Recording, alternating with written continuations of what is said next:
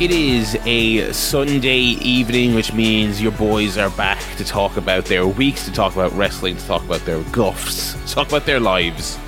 It's the Chair Shot Podcast, boys. It's a very cozy edition of the Chair Shot Podcast coming to you this week. I'm sitting here, and underneath this somewhat stylish Red Dead Redemption hoodie, I am wearing my jammies. It's a jammy cast this evening. So I'm jammied up. Joe's got a hot water bottle going.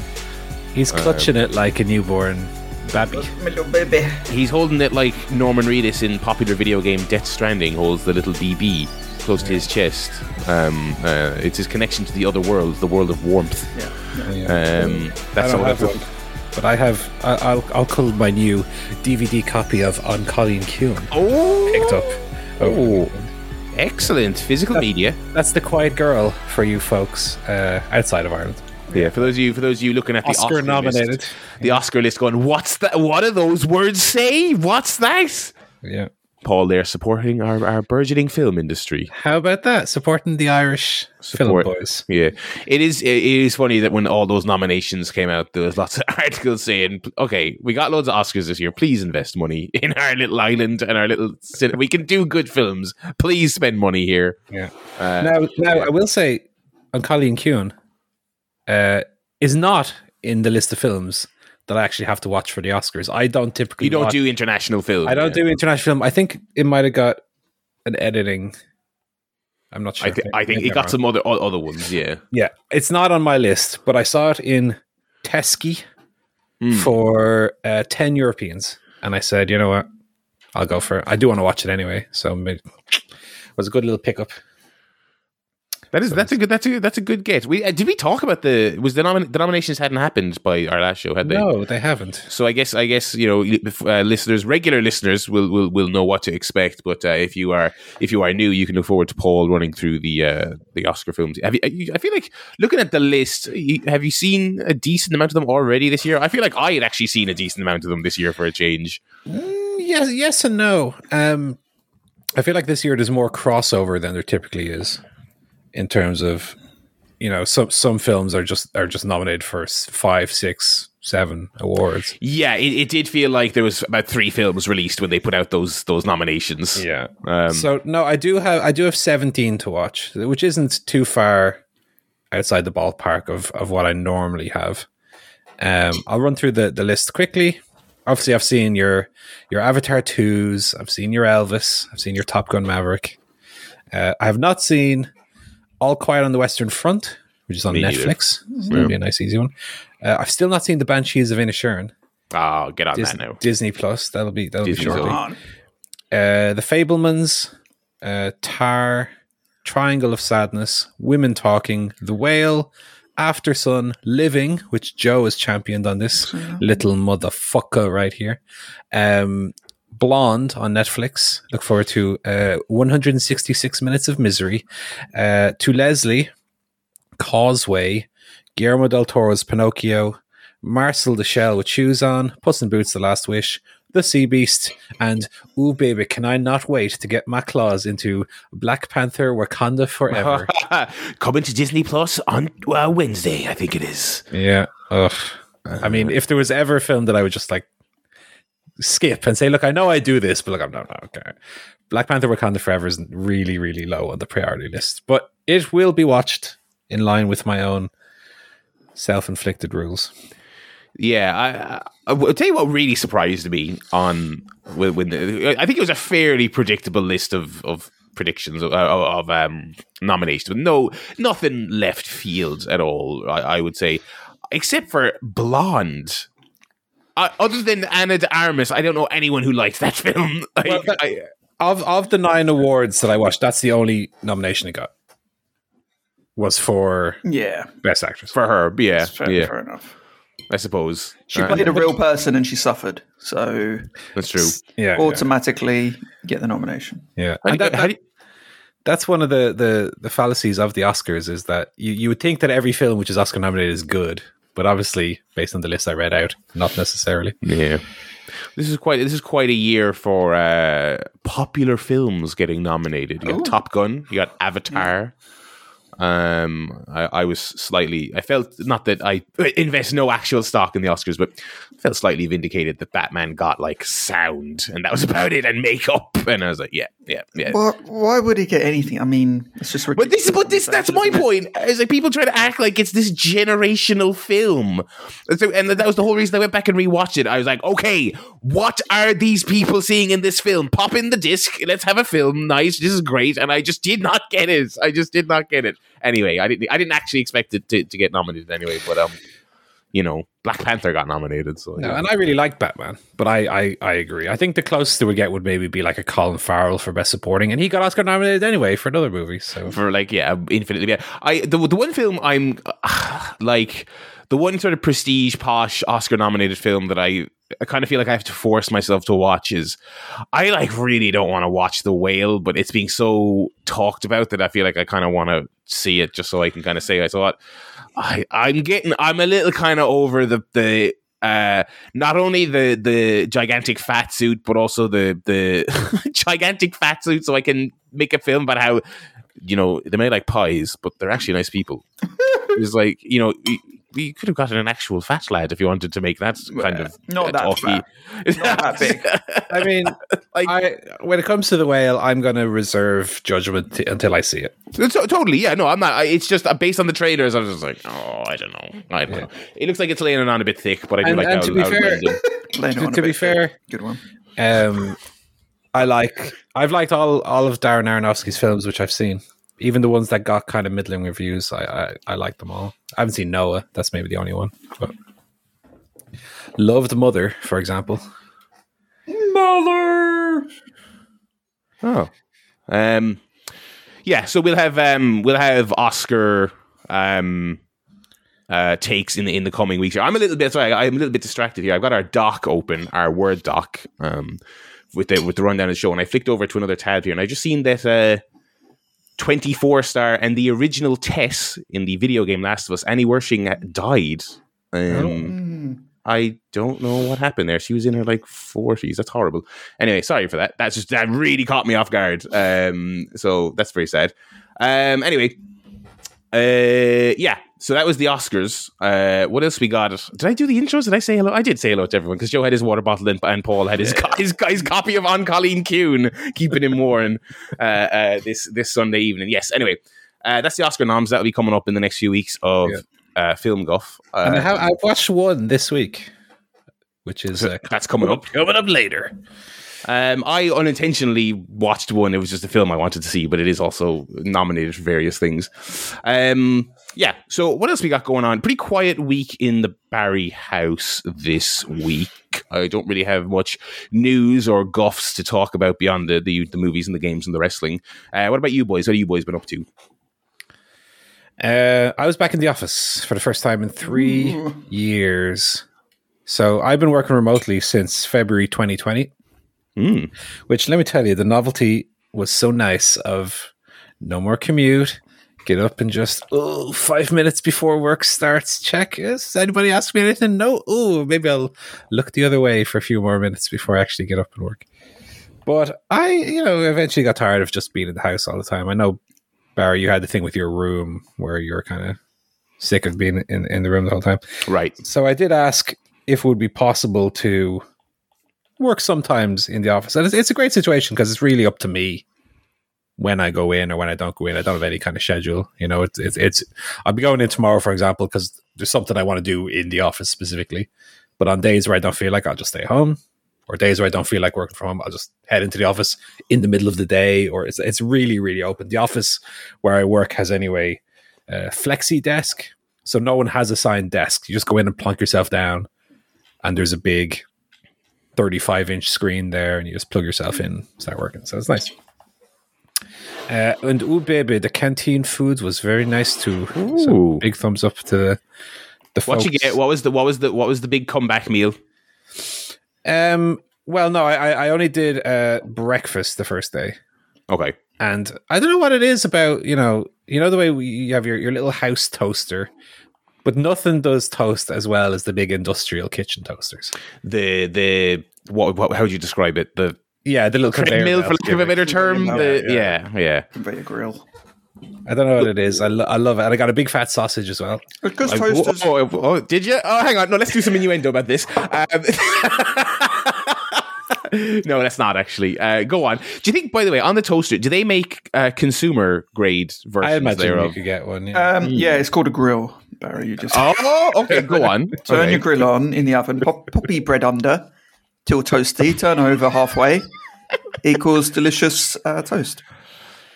Because toasters don't toast the whole square. That's the problem. They only really toast the middle and then get a little bit of the edge. So you need to put your grill on, bread under the grill. Yeah. Ooh, lovely, even, crunchy toast. Okay, I'm gonna look this up later and see if there's like a YouTube tutorial. See, that's the thing something. is I don't like my toast to be too crunchy. Almost, I like an element of softness to it, but not as soft as bread, obviously. Well, then it would just be bread. You've not turned the toaster on. Well, no, there's a couple of different elements of toast that need to be correct. So softness versus hardness, you need to have the right balance there. Not soft enough that, you know, when you're spreading your butter on it, that it's just permeating the surface and it's just a mushy mess, but not hard enough that you're basically eating a cracker.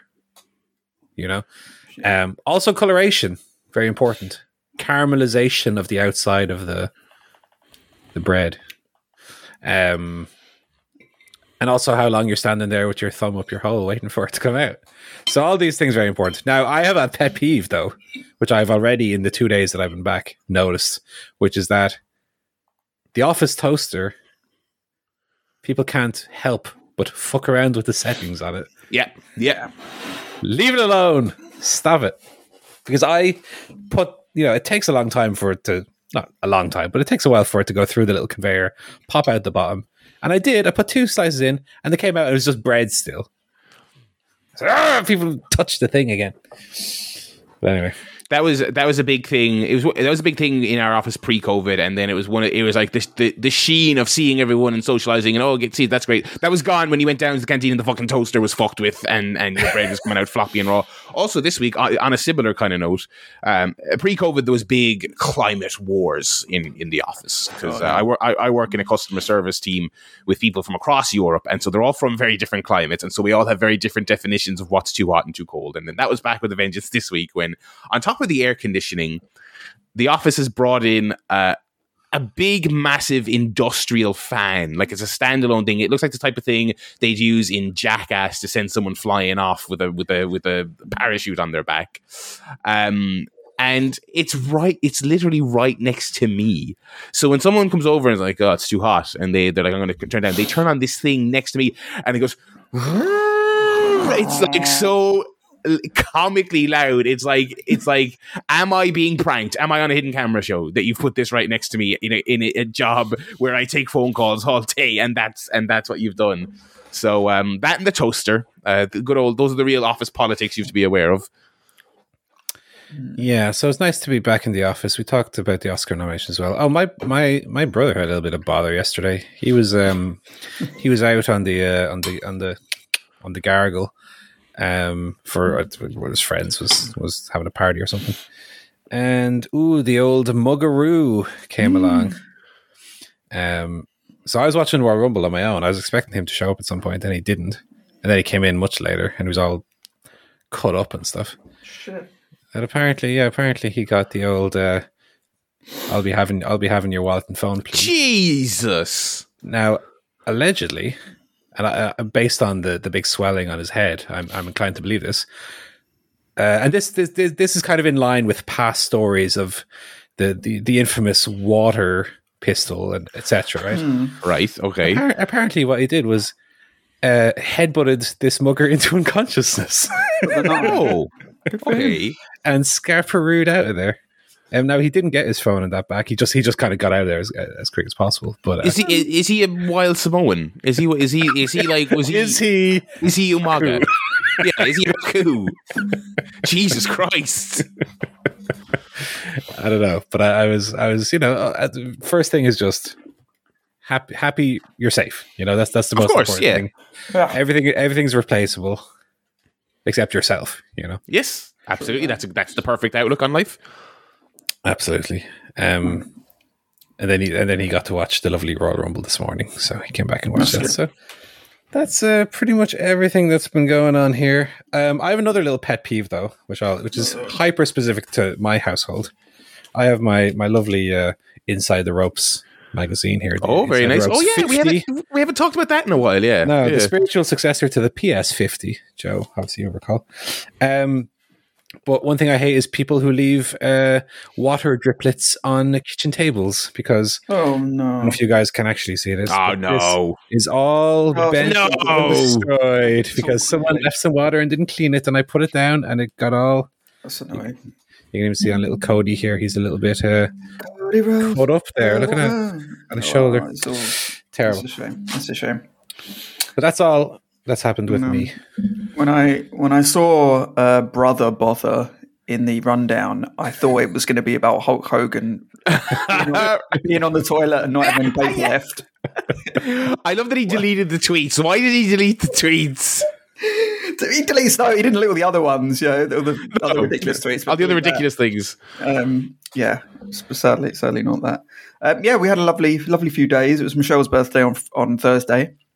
So we went out for a little bit of steak and chips, one of our favourite steakhouses in London. So that was very nice. And then we went to a comedy show afterwards. So we were out until 11 on a Thursday. Can you believe it? Oh, get a load of this guy. At our big old age, uptown, at 11 on Thursday, watching a comedy show. We saw Patty Harrison, who we've seen a couple of times before. She's a very funny American comedian. Quite sort of surreal, avant-garde, kind of dark humour. Very, very funny. Only thing was she brought out a friend of hers. So she came out, did a sort of 5-10 minute introduction. Then she said, I'm going to bring out a friend of mine who's with me as a stand-up. She's going to come out and do a show.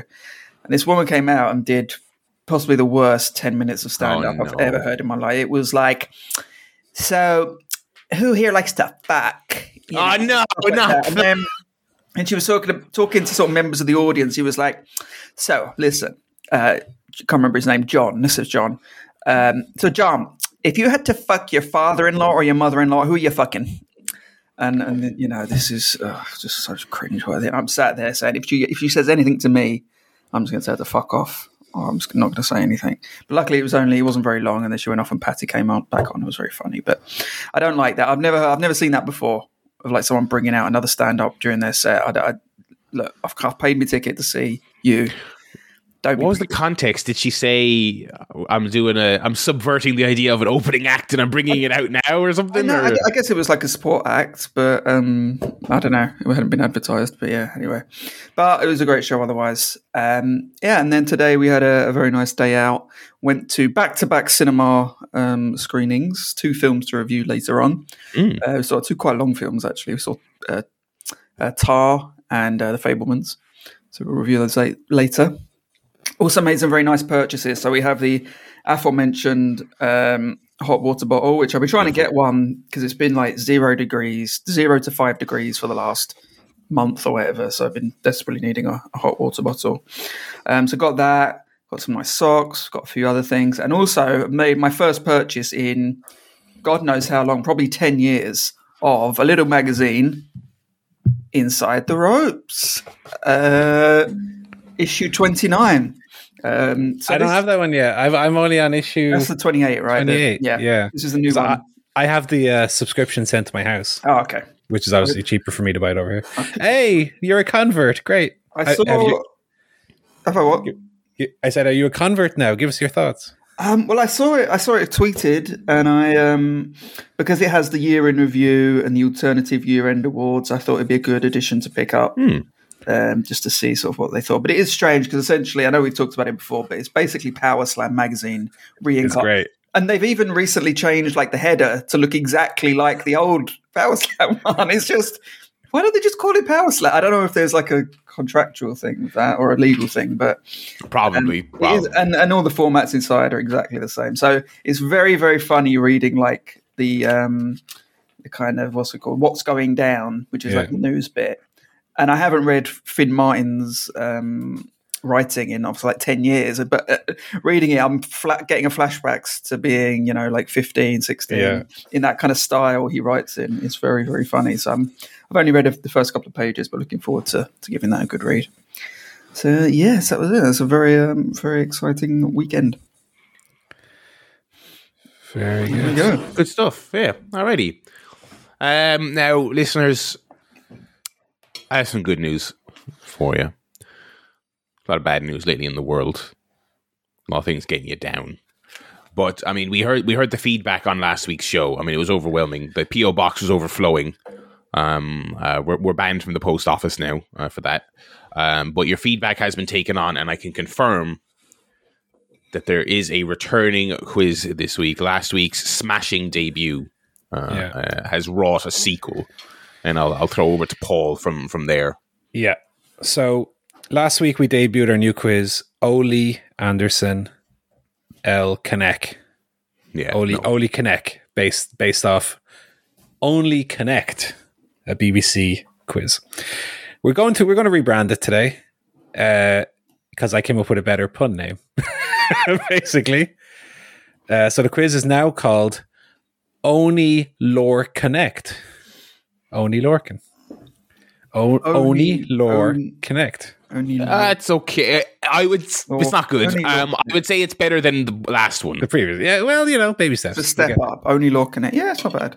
Only Lore Connect. And lore in parentheses. So maybe it works better written down. But anyway, same rules as last time, guys. We have 8 categories. 4 items per category. There's some mysterious unifying factor for all 4 that might become more apparent the more get given out. You each get a guess on each, with one person getting the first guess. Obviously, is whoever's the person that chose that category. Yeah. We have the guitar pick to flip the coin. We have the yes, the little turtle side and the blank. Have side. we ever used a fucking coin in 10 or 11 years of this podcast? I feel like it's always a book or an imaginary one in my head. That's because I threw them all in the trash. Yeah, that's true. Yeah, do you want to call it, Barry? Okay, I will say heads. It is heads. Excellent. Barry, would you like to go first? I'll go first. Yeah. Okay, you've got categories 1 through 8. I will start with number 1. Start at the beginning. Start with number 1. Chris Jericho. I mean, it's never anything super obvious, so I will say... So it's not going to be like AEW champions, although maybe it could be.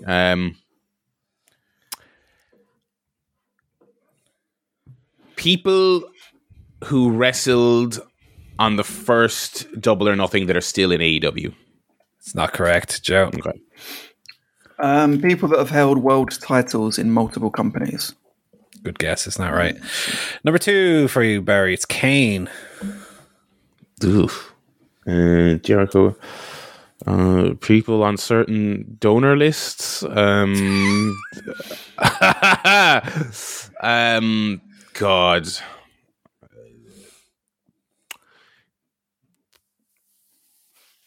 I have no idea at all.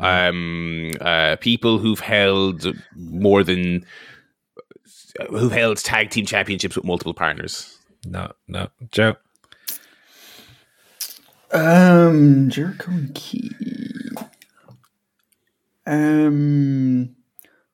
Both won the Intercontinental title. As soon as one came out, no, I was joking. No, it's not correct. Sasha Banks. Jesus.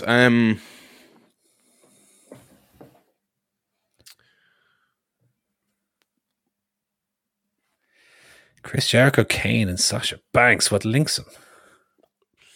Wrestlers with acting credits. It's a good guess, but it's not right, Joe.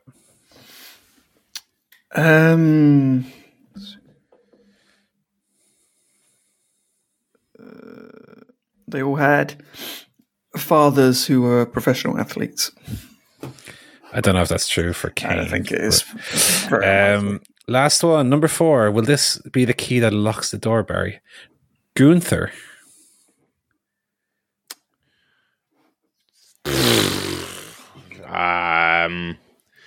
I don't think it will be. Jericho, Kane, Sasha Banks, Gunther.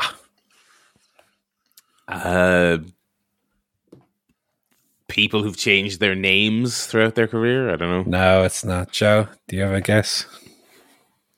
Jericho, Kane, Sasha Banks, Wanda.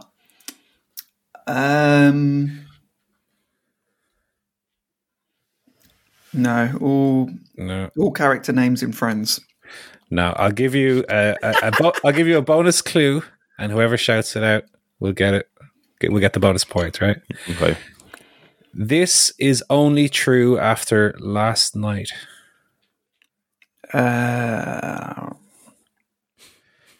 Chris Jericho, Kane, Sasha Banks, Gunther. Gone an 60 minutes in a Royal Rumble.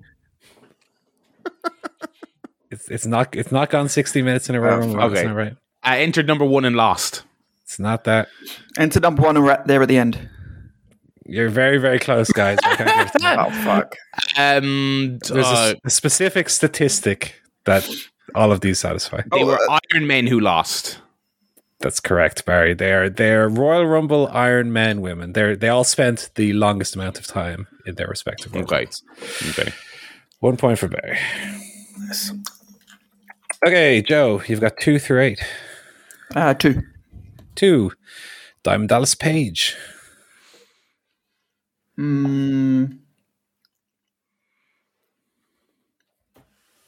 Something to do with diamonds. No. Barry. Something. Debuted in their 30s. It's not correct. No. Vince McMahon.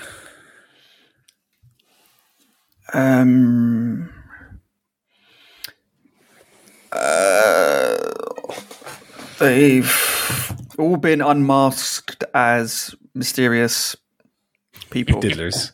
I know. As mysterious figures, mystery figures. On No, it's a good guess. It's a very good guess, wasn't that right? Barry, do you have a guess?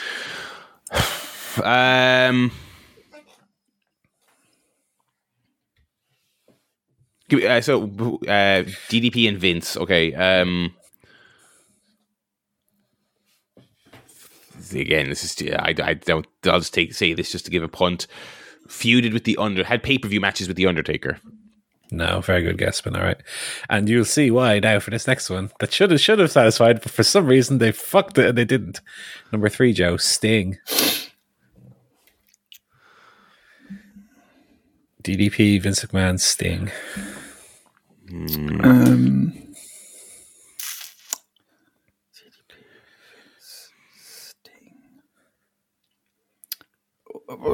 All had their last WWE match at the Survivor Series. I don't know if that's true, but it's not correct. It's all right. Vince wrestled at WrestleMania. Vince wrestled at WrestleMania. Yeah. Oh yeah, this past WrestleMania. In fact, he'll be back for the next one. Don't worry. Barry, DDP, Vince McMahon, Sting.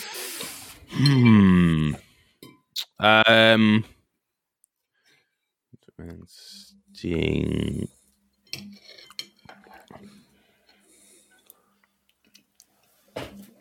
I have no idea. I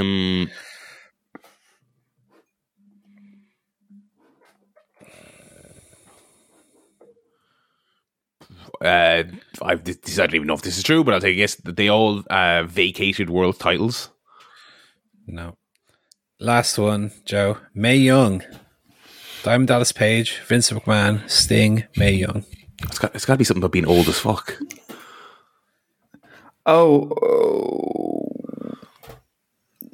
Wait, was the Royal Rumble? They've all wrestled at the Royal Rumble after the age of 60. No, I think that'd be too specific for me to give you as if that was the real answer, you'd be complaining. No, sorry, it's not right. Barry. Diamond Dallas Page, Vince McMahon, Sting, Mae Young. I'll go on a similar track to Joe. They're the. No, actually, no, that's not even right. I was going to say the. It's. I won't give any clues. No, don't give a hint. It's the. They're the top oldest pay-per-view performers in WWE history or something. No. No, what I was about to say, but it wouldn't be fair if I said it for you, not Joe. Is it's not some hyper specific statistic. It's a pretty general thing. I will say, as your clue for this round, it's to do with you're correct. It's to do with their age, but as it pertains to one company. Okay. Diamond Dallas Page, Vince McMahon, Sting, Mae Young. Oh, they all wrestled for WWE for the first time after the age of 50? In their 50s. After the age of 45. It's exactly that. Yeah, that's fair. Wrestlers who debuted in WWE at an advanced age, let's say. Oh, I was kind of close with my... You were pretty close with your first guess, Barry. I think you said... debuted in their 30s. Debuted in their 30s generally, but obviously... That's not right. Sting would have been much younger when he actually debuted. Okay, that's 1 point each. Barry, back to you. 3 through 8.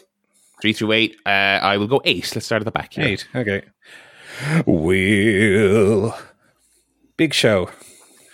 Chris Jericho tag team partners. No.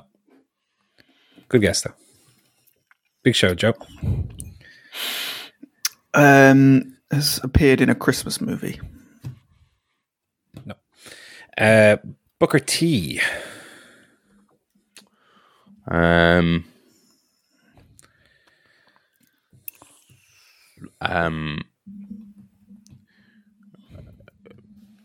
WCW World Champions. No. Big Show, Booker T. Joe. Big Show, Booker T. Pass. I can't think of anything. Shawn Michaels. Big Show, Booker T, and Shawn Michaels.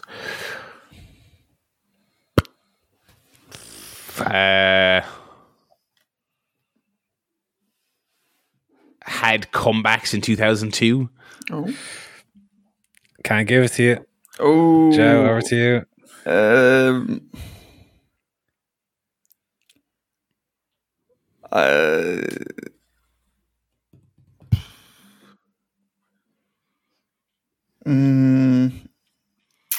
Fuck. Or had... No, I've got no fucking idea. No. Last one. Scott Hall. God. Okay, hang on.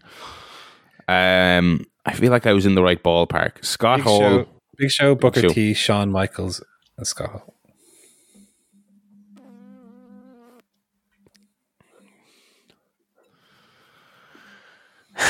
Like, it can't... Big Show had pay-per-view matches for the company in 2001, so that's that one out.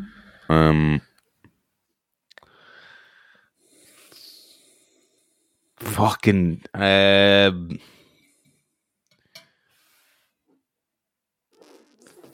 gonna have to press you. They were in the NWO 2002.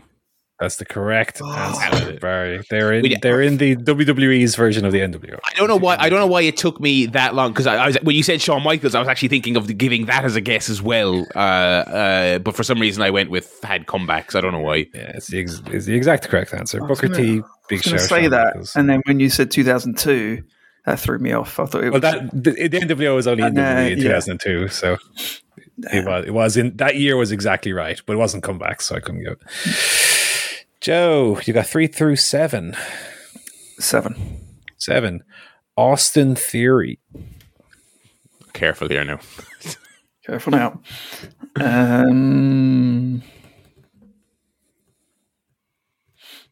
Had his first name reinstated.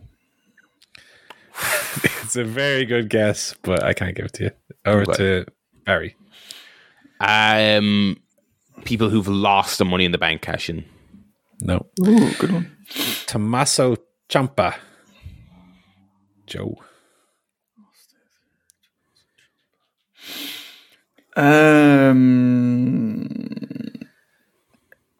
NXT champions. No. Barry. NXT. Evolve superstars signed by WWE? No. Number 3, Drew McIntyre. I'm still right.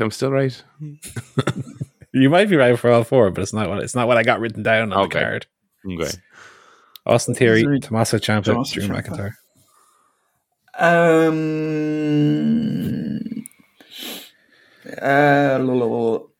All tagged with Johnny Gargano. No. Barry, any guess? Who's the newest guy? Drew McIntyre. Austin Theory, Tommaso Ciampa, Drew McIntyre.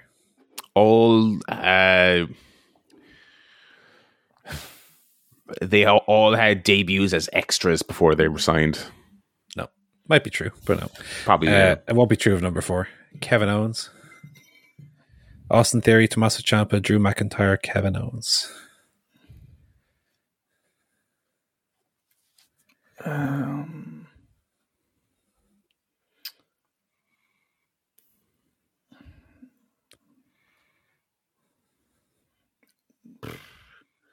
No idea. No idea. I couldn't tell you a single thing about Tommaso Ciampa, to be honest, apart from what I just said. Well, that's where I'm struggling a bit. Okay. Barry, do you have any guess? They're all Triple H era NXT projects. No. I'll give you the clue. Joe, you were very close. You're right in the ballpark on your first guess when you guessed it was something to do with their names.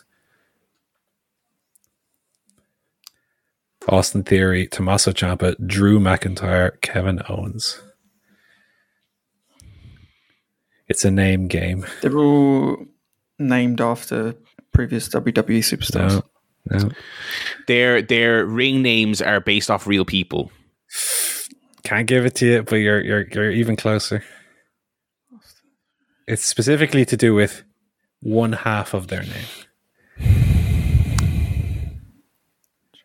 Their surnames are inspired by people they know. No. Wait, who's the fourth? Austin Theory, Kevin Owens, Tommaso Ciampa, Drew McIntyre. Drew McIntyre might be the key actually that locks everything. Oh, they're real first names and fake surnames. Very good. Very correct. Good. 1 very point good. for Joe. Yeah, their first name. They have worked names, but their first name is their real first name. Yeah. Okay. Yeah, Drew Galloway, Kevin Steen, Tommaso Whitney. I forget what Austin Theory's real name is, but it's Austin something. Steve. Which is why, in a roundabout way, they probably had their first names removed, Joe, to your point from your first guess. They became Theory and Ciampa. Right. Yeah. Although not McIntyre or Owens, weirdly. Okay, levels it up. 3, 4, 5, 6 for Barry. I think we're getting into the easier ones now. I don't want to jinx it, but we've kind of hit the harder ones. Okay. What number do you want to go for? 6. 6. Butch.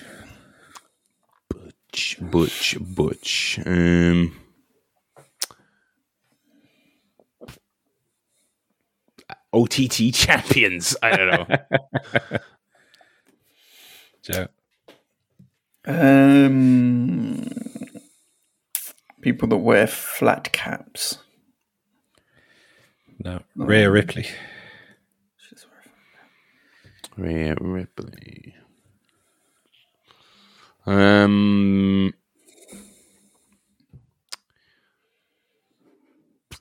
Non-American signees. Nope.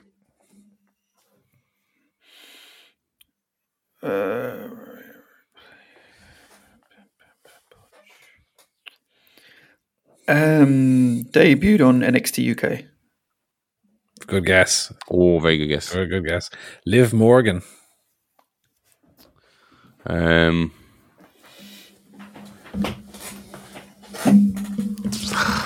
God.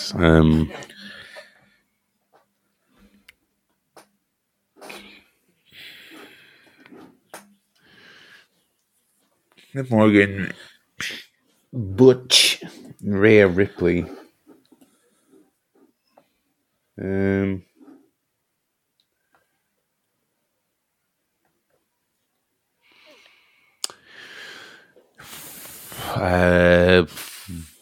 They've all competed in war games. No. Joe. Oh, good one. They all made their Royal Rumble debut in the same year. And Dominic Mysterio is number 4. I have no idea. Absolutely no idea. I got nothing. I have no idea. I'll pass. I have nothing. Joe? Butch. What do they all have in common? You don't know what? Oh, she's gone. Anyway. Dominic Mysterio, Butch, Rhea Ripley, Liv Morgan. They've all really.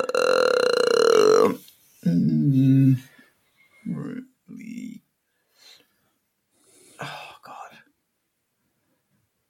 I don't know. It's actually very similar. I'm just now realizing. Unfortunately, I didn't notice when I put in the quiz here. It's very similar to another question we've already had. They were all in the NWO in 2002.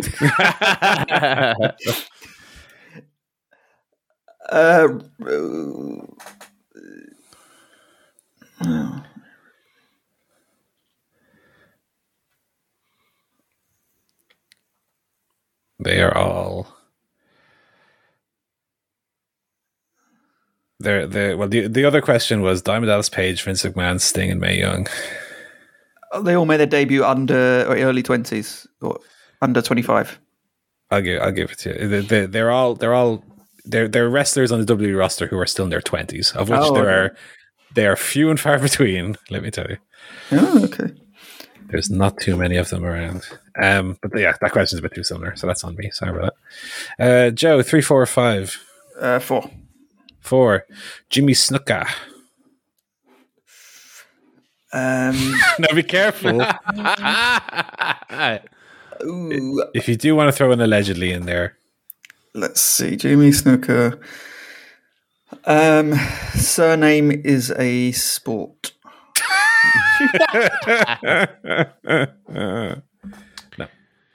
No. One of the people present at the famous show where Jimmy Snuka jumped off the cage. Along with like Mick Foley and Tommy Dreamer and Don Morocco. Ric Flair, number 2.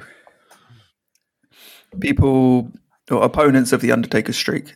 Very good. Very good. I was going to guess that for Jimmy Snuka, but I was genuinely. My next list was genuinely going to be Dark Side of the Ring subjects. Oh, that's quite a good one. No, you would have had then Batista and Shawn Michaels. Okay. Yeah, Undertaker, WrestleMania streak opponents is correct. Barry, 3 or 5? 5. 5. The Miz. John Cena WrestleMania opponents. No. People that have tagged with their wife. Very good guess, not right. I'll give you a different fact about The Miz, since it's not the correct answer for this one. The Miz hasn't eliminated somebody from the Royal Rumbles in a decade, since 2012. Jesus. Summer Rae. Miz, Summer Rae.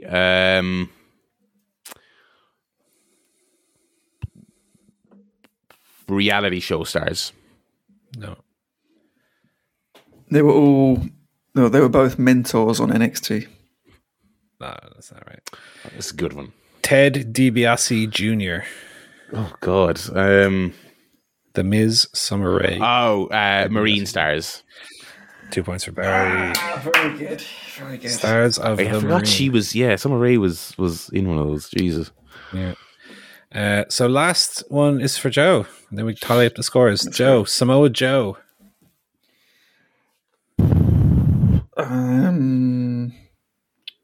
Samoa Joe. Longest reigning world champion in a particular promotion. Very good. That'd be a good one, though. Yeah, I'll do that next time. Forget about it. 5-star match havers. No. Ooh. Kurt Hennig.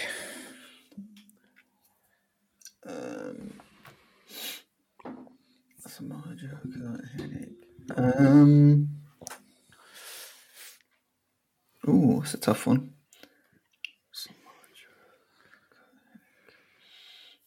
Got to the... Nah, that's not true. A pass. Pass. Barry. Cause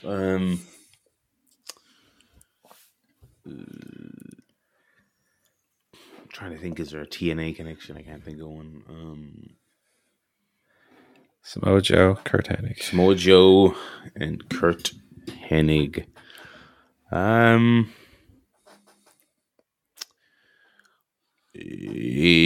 No, it's not even true, actually. Intercontinental champions? I don't even think Joe had that. No. Val Venus. Hello, ladies. Ladies, I'm here. Val Venus, Samoa Joe, Kurt Hennig. Yeah.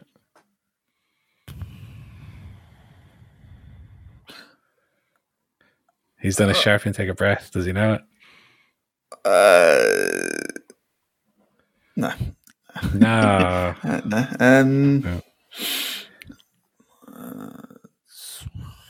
No. No idea. Barry? People who've gone through multiple repackagings. No. More specific than that. Taz is number 4. Samoa Joe, Kurt Hennig, Val Venus, Taz.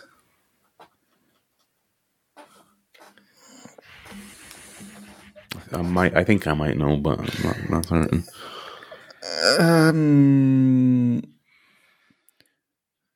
Is it they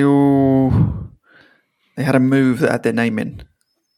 It's not, I'm afraid. Barry thinks he has a guess. This is based entirely on Taz. People who had Royal Rumble debuts or returns. No, it's not. And this is the one I'm proudest of. So I'm really upset you haven't got it.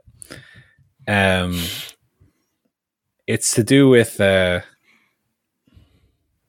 item that they all use. Oh, towels. Oh. Barry's got it. It's towels. Wrestlers with towels. That's good.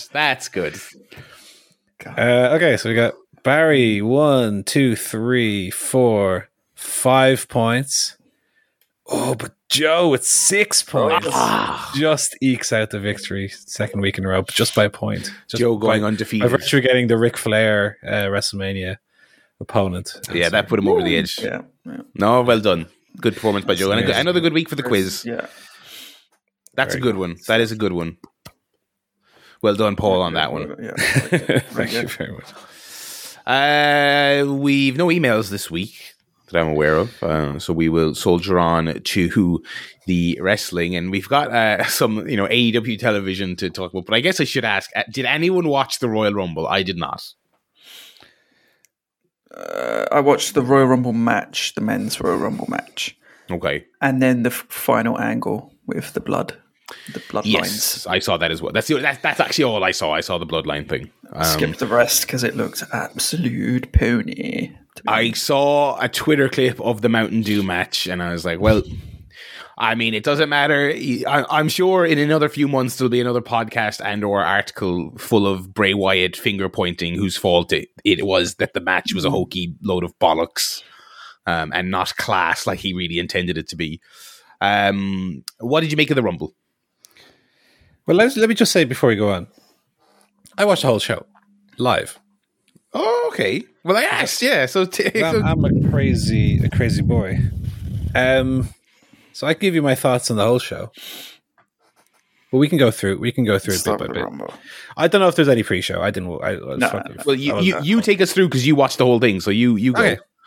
Well, we opened up with the most heartwarming moment of the show, which was we were welcomed by firstly a video package featuring Hardy, who was not one of the famous wrestling brothers, but a rotund country music star who, let me tell you, he had a performance during the show. Never have I hit the old mute button as quickly as I did during that. Absolutely. I couldn't tell you what the song sounded like or anything. I was paying attention to other stuff. So, open the show. Michael Cole and Corey Graves welcome us. Pat McAfee's back. And you've never seen someone as happy as Michael Cole was here to have his friend back.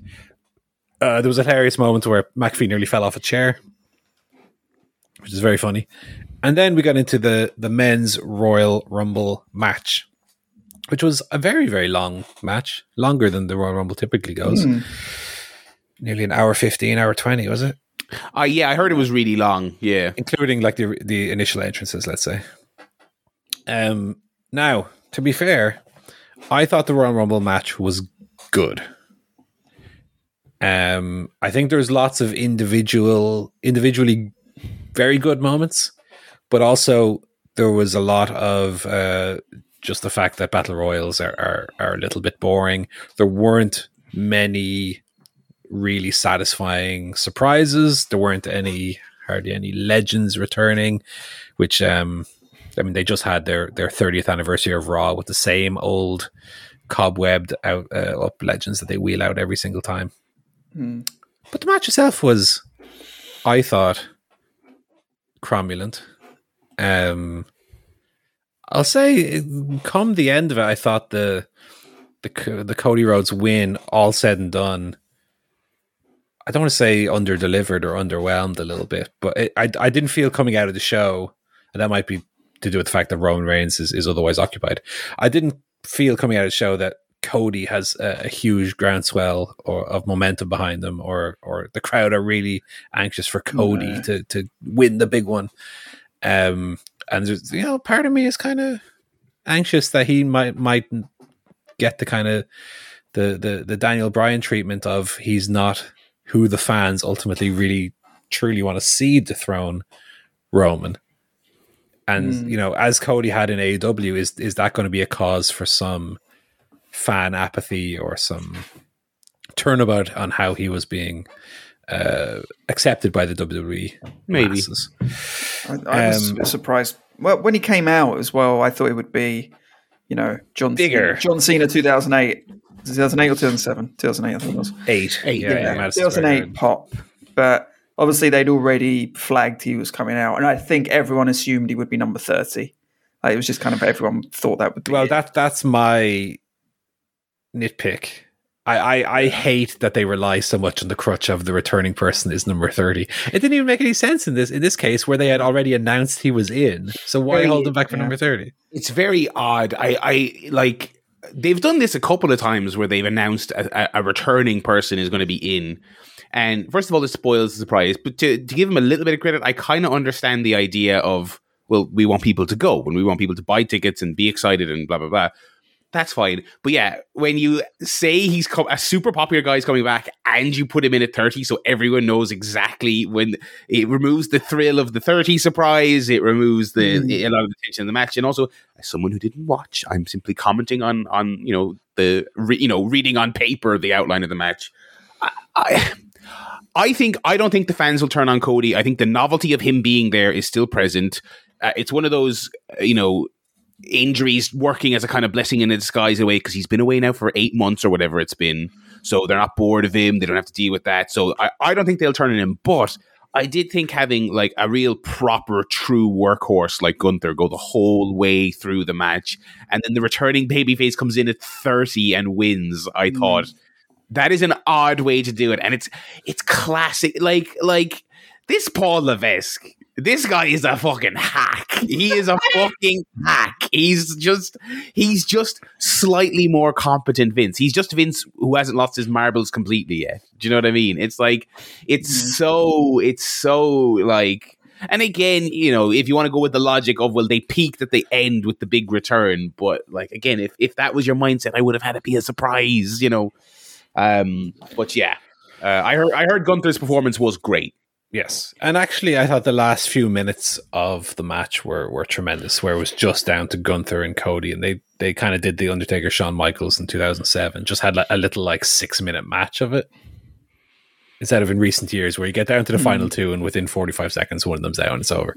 Oh, I prefer that. I don't like. I thought this went on and on and on forever. No, I was like, wow. They basically had a match after the yeah. So I thought it was very good. And Gunther, who had have a few minutes. So long, a few minutes is fine. I can't be doing with 20 minutes or whatever. 15 minutes is too much. Also, Gunther is so skinny. It's hilarious. He lost all that weight that he used to have, but he hasn't really put on a lot of muscle. So he looks a bit like when you're at school and you have that mate who's really chubby, and then you all have a growth spurt, and then they get really skinny. and some they just look a bit weird. So that's my. It's weird. Like it's kind of a cynical thing of like I feel like he was. We remember that initial Survivor Series match where he got beaten like an absolute jabron by like Drew McIntyre or whatever. And I think it's just whether it's Vince or Triple H. I think it's just. They're not going to push a guy who looks like old Walter, which is fucking crazy to me because he had one of the best physical presences ever, in that, but I think he had to do it. As like he posted that picture today of him squaring up with Brock Lesnar and everyone was going crazy because like, oh, I'd love to see that. And I was like, look, it's cool. And he's still a phenomenal wrestler. But I'm sorry, I miss him having the belly. I miss him being a big fucking hulking mess, meat mountain of a man. Do you know what I mean? I think it is less visually impressive. It's so WWE. Do you know what I mean? It's like, well, you can't be a star and have a belly. Do you know what I mean? It's just that's them, and it'll always be them, no matter who's steering the ship. Yeah. I mean, I thought he had a great showing. He was very good. Of all the people in it, even Cody and all that, he had the true star making performance. That's what people remember coming out of. Is this where Gunther had the crazy... Sheamus and Drew McIntyre, they went a long time as well. And they're two very big lads, and they were absolutely bollocksed by the end. They've been there for an hour. You just see Sheamus was doing these moves, and it was like, oh, Jesus, fair play to them for going that long when you're that big. Yeah. I mean...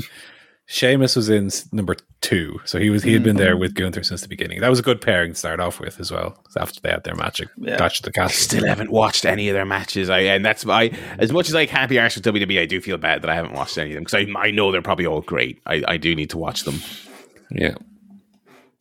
Logan Paul made his return as well, and the biggest spot of the match. Where he and Ricochet. Now, before you guys are rolling your eyes, let me just say, I thought it was fun. I thought it wouldn't have worked in any other environment other than the Royal Rumble, where you needed to have you did. You needed to have some visual noise in the ring. You can't just have an empty ring and two lads standing on either apron and jumping into each other. But with all the mess going on in the ring. It kind of worked, and it was visually spectacular. I enjoyed it. I was into it.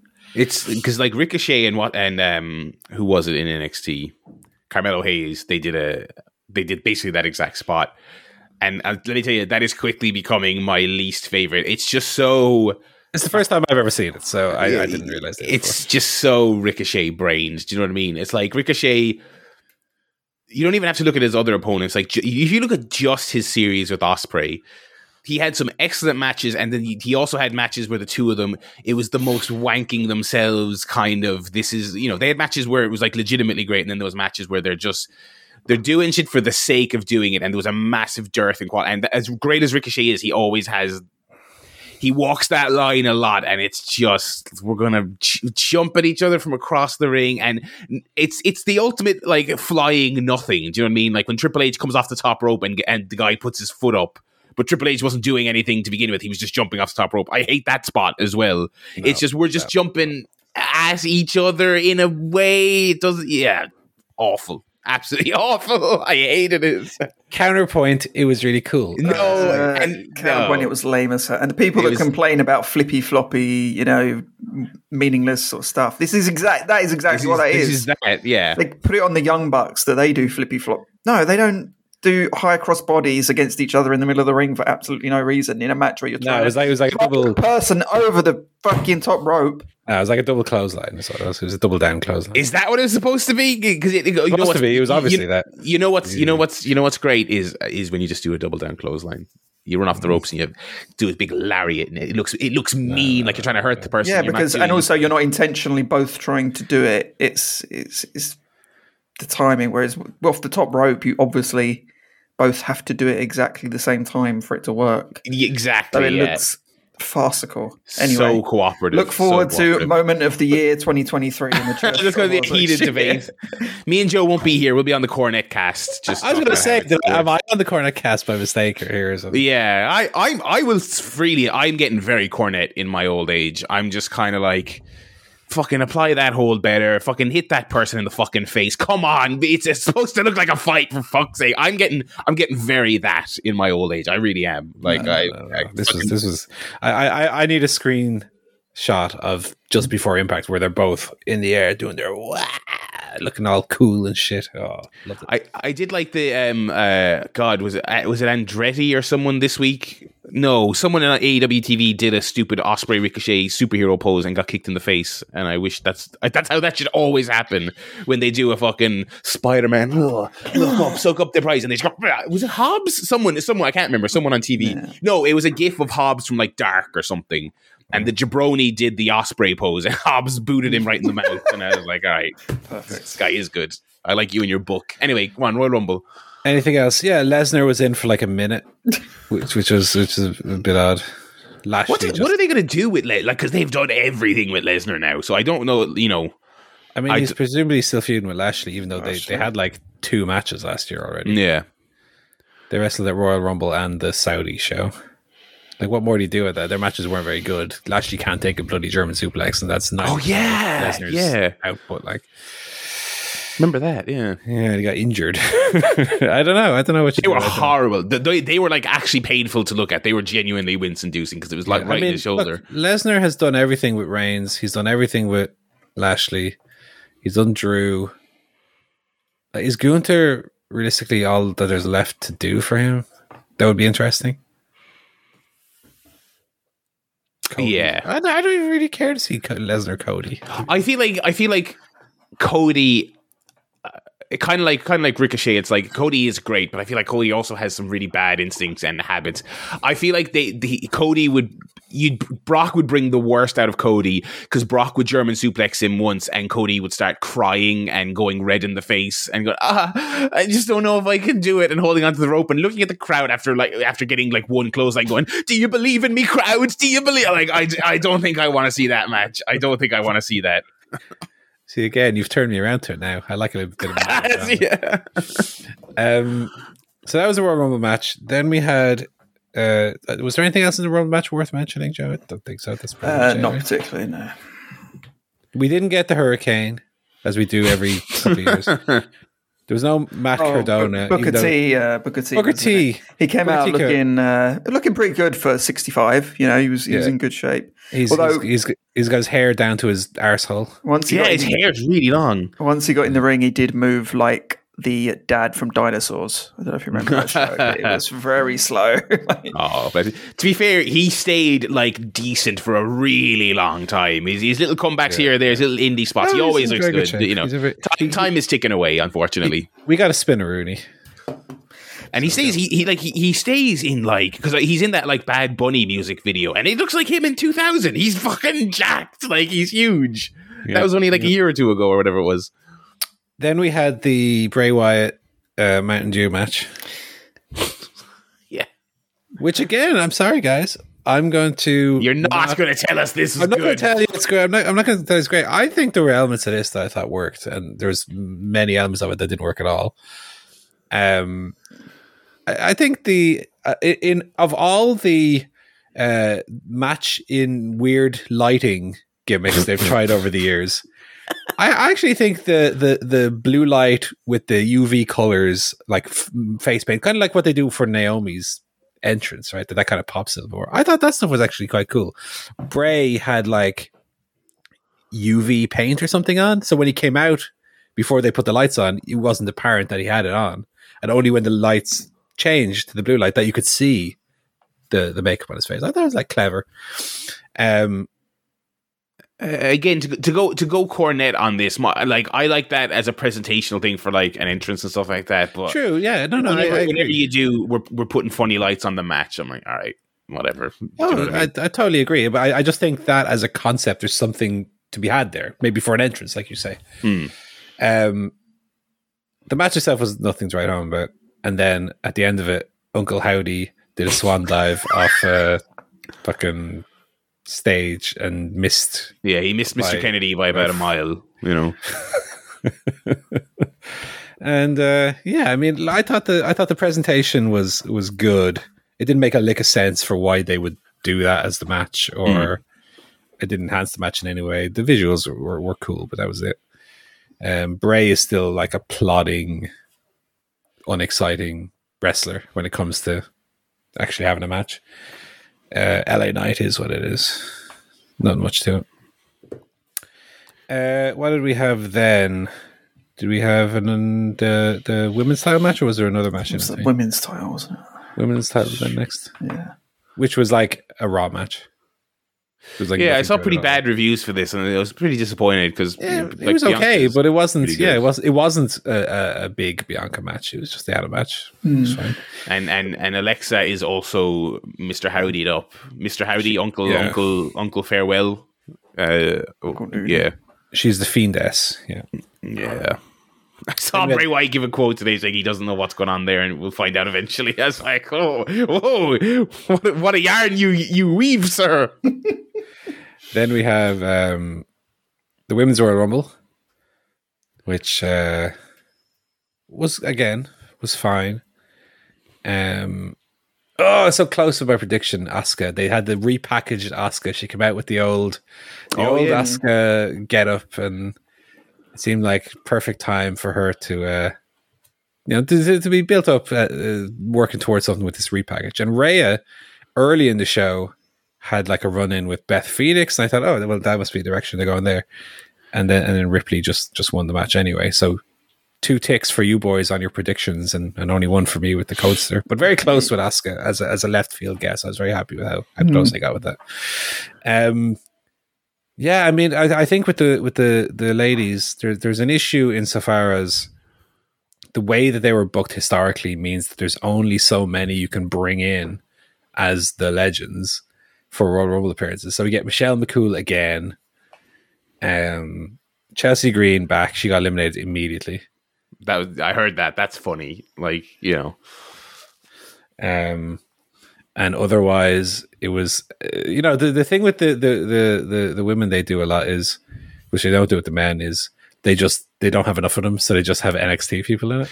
Yeah. Here's your one from NXT. And then what was even worse was that the commentators outwardly didn't know anything about him. So they'd be asking like McAfee, from your NXT days, do you remember anything about this one?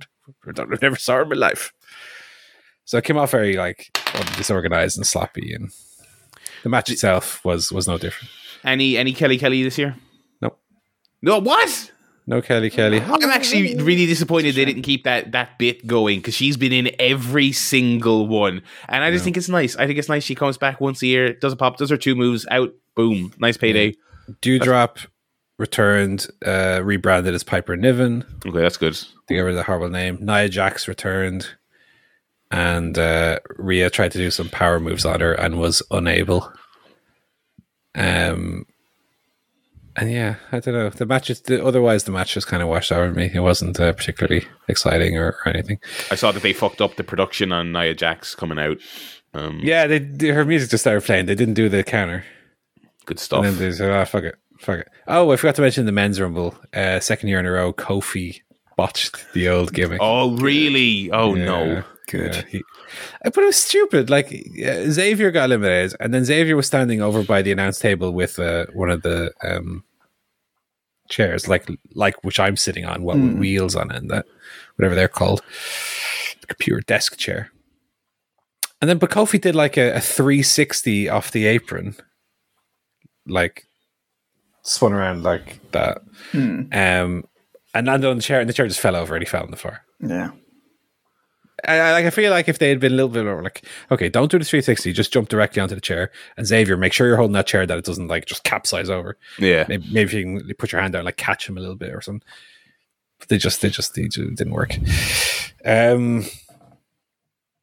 So yeah, then we got to the main event, which is at the end of the day what was the thing that people will truly remember from this. The match itself was very good. We had our total package of the year, Roman Reigns and Kevin Owens, who's always up for a good scrap, and they had a bloody good scrap. Reigns got the win in the end with some really brutal moves onto the steel steps towards the end, where he did grabbed him by the head and chucked him backwards onto the steps. It looked very nasty. But what people will remember from this is the post-match angle, which, let me tell you guys, we've talked in the past about perfect segments on this here podcast. I'll go one better. and I tweeted as much immediately after the show. This is as good an angle as they have ever done. Wow. As good an angle as they have ever, and ever in all caps, they have ever done. This was absolutely tremendous. Give credit where credit is due. They beat the fuck out of Kevin Owens, handcuffed him to the ropes, and the tribal chief said, "Sammy, go get me a chair." Sami Zayn eventually produced a chair. And then as when he went to finish off Kevin Owens, give him the old yeller gimmick out the back of the shed, Sammy stood in the way and said, "We don't need to do this. You don't need to do this. This is below you. He's had enough. This is below you, tribal chief." and Reigns said, "You're right. You're right. You do it. It's below me, so you have to do it." So he gave Sammy the chair. Sammy stood, looked conflicted. Like, I just want to underline as well, this is after one of the better beatdowns you'll ever see. Like, a properly brutal beatdown. This wasn't just they hit him with their spinny kick move gimmick and he was beaten up. No, they the chair on the head, cannonball into the corner, 100 super kicks on him while he's handcuffed, just like totally unconscious. Anyway, Sammy hit him with the chair, finish him off. Reigns turns his back, and we get a little nod to a gimmick from a decade ago where Seth Rollins had a chair in his hand and he hit little Roman Reigns in the back with it, and Sami Zayn reared back and he hit Roman Reigns across the back with the chair. The tribal chief made a fool of, turned on by Sami Zayn, at which point the bloodline beat the fuck out of him as well. Him being Sami Zayn.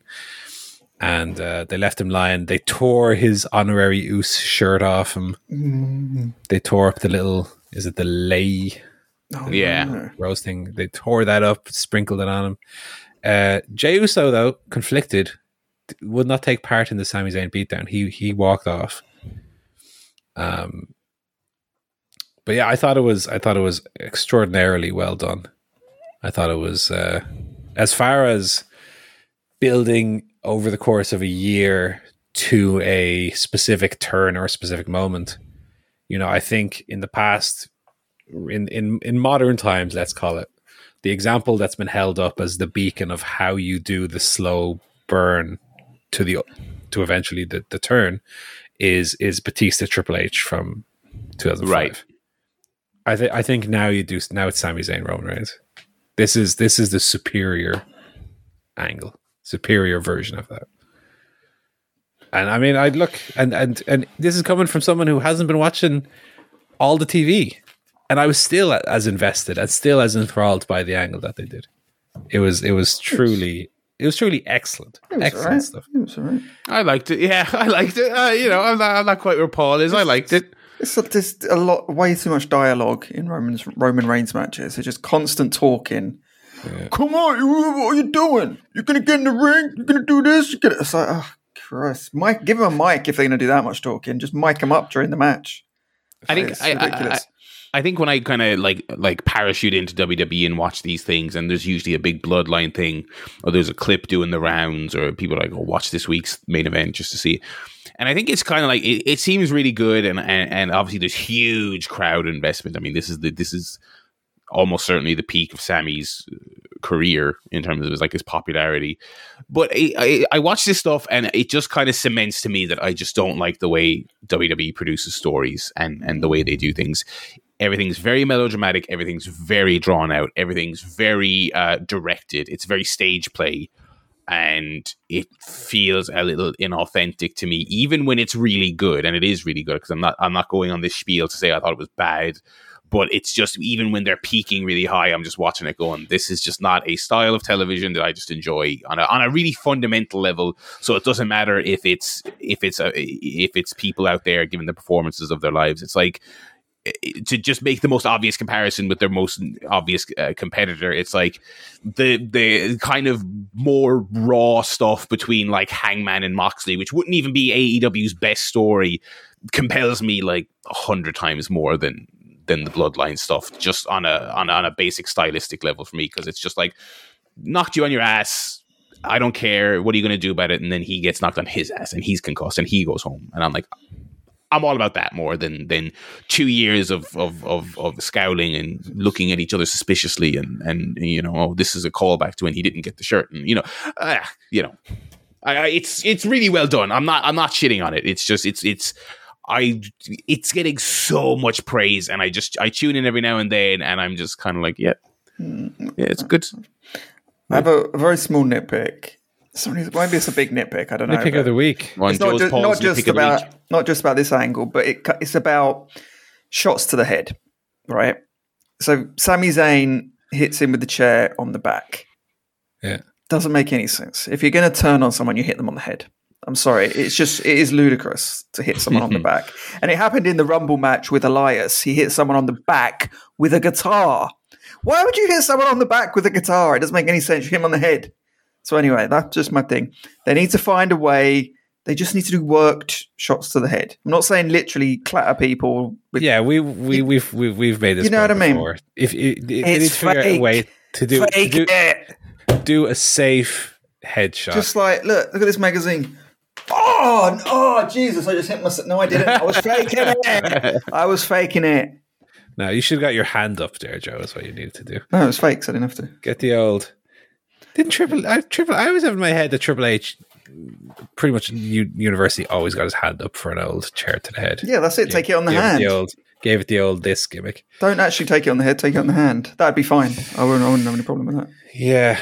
Anyway, that's a small one, but just we don't want to come off like we're advocating for brain damage. Well, no. You don't want to be accused of being a Danny Dyer white power. They pretend to punch each other in the head. You know what I mean? So pretend to hit each other with a chair in the head.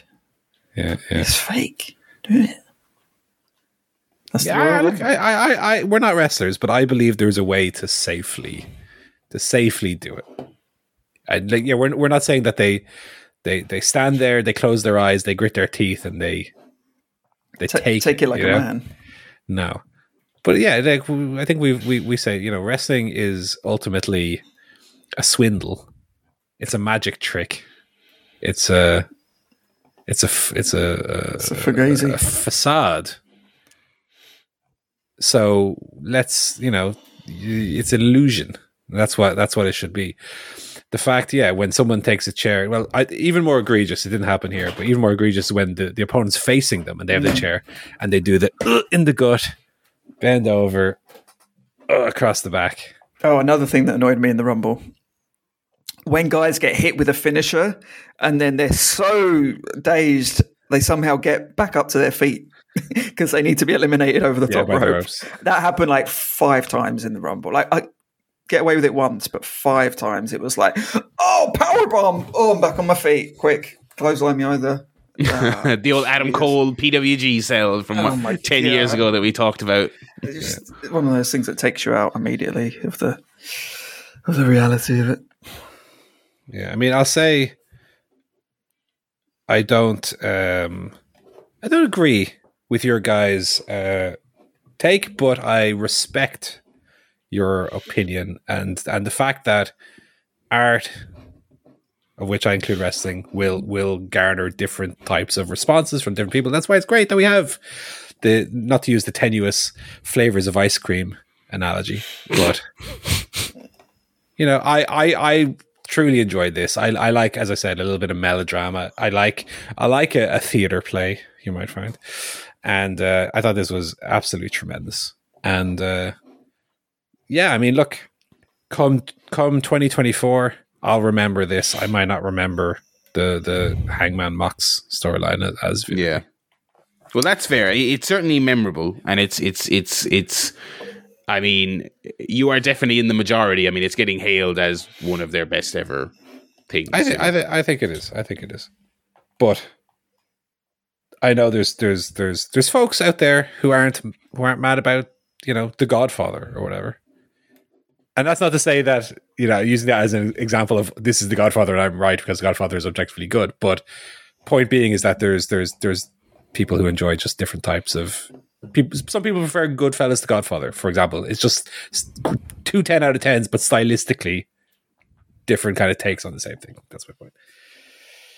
Right. So that was the Rumbler. Let me tell you, though, that show was so long as well. Yeah. It went on and on. Thank God there wasn't a pre-show. We're in the era of the long pay-per-view for sure. Yes. You know, I wonder how WrestleMania is going to shake out. Anyway, we'll jump over to AEW here. We'll kind of run through the Dynamite show. I don't think we need to go super in depth. Mm-hmm. It opened with the latest JAS versus Starks and Andretti thing. They had an alright tag match, and they used the bat to beat Andretti. You know, I'm about ready to be done with this. Andretti is no good. He's not great. He's not great. He's not big. He's got no charisma. He can't talk. His wrestling's all right. It's just Jericho doing a bit. Yeah, the promos are like not terrible, but they're very young indie wrestler, which is what he was up until a month ago. Do you know what I mean? He's and they're giving him a lot as well of like talking, and I'm just like, he's with Ricky Starks. Ricky Starks can do the talking, like, you know. And it's just one of those things where you know, they've had a lot of matches together, and the babyfaces have won like all of them to this point, and now the heels are getting their heat back, and it's just like, okay. I'm ready to move on from it, to be honest. And I think action, you know, I don't want to be too harsh on him, but it does feel like they've attached a weight to Starks that he was better off on his own, you know. We got Darby Allin versus Buddy Matthews. This was, Darby is going out of his way he's like speed running the best TNT reign you could possibly have. You know, there's been a couple of good reigns. You know, they've definitely been putting the effort in after the Sammy and Scorpio stuff to try and get it back on the right path. And this reign is really doing it, I think. Yes, I think it's good. I kind of worry that it's not going to last that long, though, because of the speed he's going at. And I would like him to have like a longer reign to kind of really re-establish the title. But I don't know, maybe we'll have a long reign and it'll just be a lot of matches. But I'm worried he might lose to Joe next week. Yeah. I don't think it would be a good idea. No, I don't think so. I mean, it's so there was a story this week that Wardlow's hurt. So I was thinking kind of like, yeah, Darby gets a brief but cool run to set up Joe stealing it back, to set up Wardlow getting it back, but it seems like Wardlow is out of action for a bit. So I hope Darby retains. I love Joe's current run is so good, but at the same time I'm kind of like, the other reason I think they might be giving Darby so many matches is just to kind of, as we've talked about on the show, is like make use of Darby. Do you know what I mean? It's people are hurt, people are missing, people are out of action. Darby's just sitting there, you know, having occasional tag matches with Sting. It's like, let's use the guy, you know. So yeah. So we'll see with that. This match was good. Buddy is very good, of course. Yeah, very good match. We got Jungle Hook versus Page and Hardy. I tell you what, I still think going with the team is a good idea, but they felt way less special and hot this week going against the Ethan Page, Matt Hardy team, you know? Yeah, and it was also like, yeah, cool as a one-off, but then it's like, oh, well, we're just going to do it again. Well, yeah. Like, why? Why are they teaming? There's no real logic story that I can pick up on there.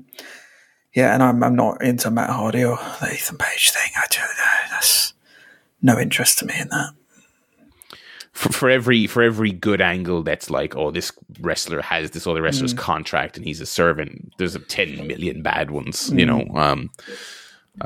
You know, so I mean, look, it seems like it's just they're trying to just drill into the audience head, like, look, it's Ethan Page, you hate Ethan Page, you don't like him. I feel like they are trying to make something of him, but yeah. Then we got Family Therapy with the Guns and the Acclaimed. And what was funny was that they obviously had a actress there supposed to play the family therapist. She said about one sentence, and the whole thing screamed to me that this was chopped up and reduced to 30 seconds to make it barely watchable because it was, and barely watchable it was. It wasn't funny. It seemed like a genuine therapy session. Yeah, you know what I it mean? was very odd. Except for the fact that they had a porno therapist for some reason. I don't know why they always have to do that in wrestling. The therapist has got like the fake glasses on and the big revealing suit on and the high heels. It's like, whoa, why is this in this segment? It doesn't make any sense. God damn it! It was terrible. It was a terrible segment. Get the asses out next week. That's what we need. Just get back to that. Like Dr. Fox would say, the fact that I just wasn't very entertained. Yeah, it wasn't entertaining. They didn't have any clever lines. If anything, the Acclaimed came off like a pair of tossers. Yeah. And the Guns had like legitimate grievances, and there was no punchlines or no. And the acting, first of all, was terrible as well. You had the what was it, the person, the lady, I forget what her job was, the therapist, let's say, who kept like looking over the glass and going, they just said that, I guess. Like constant reaction shots.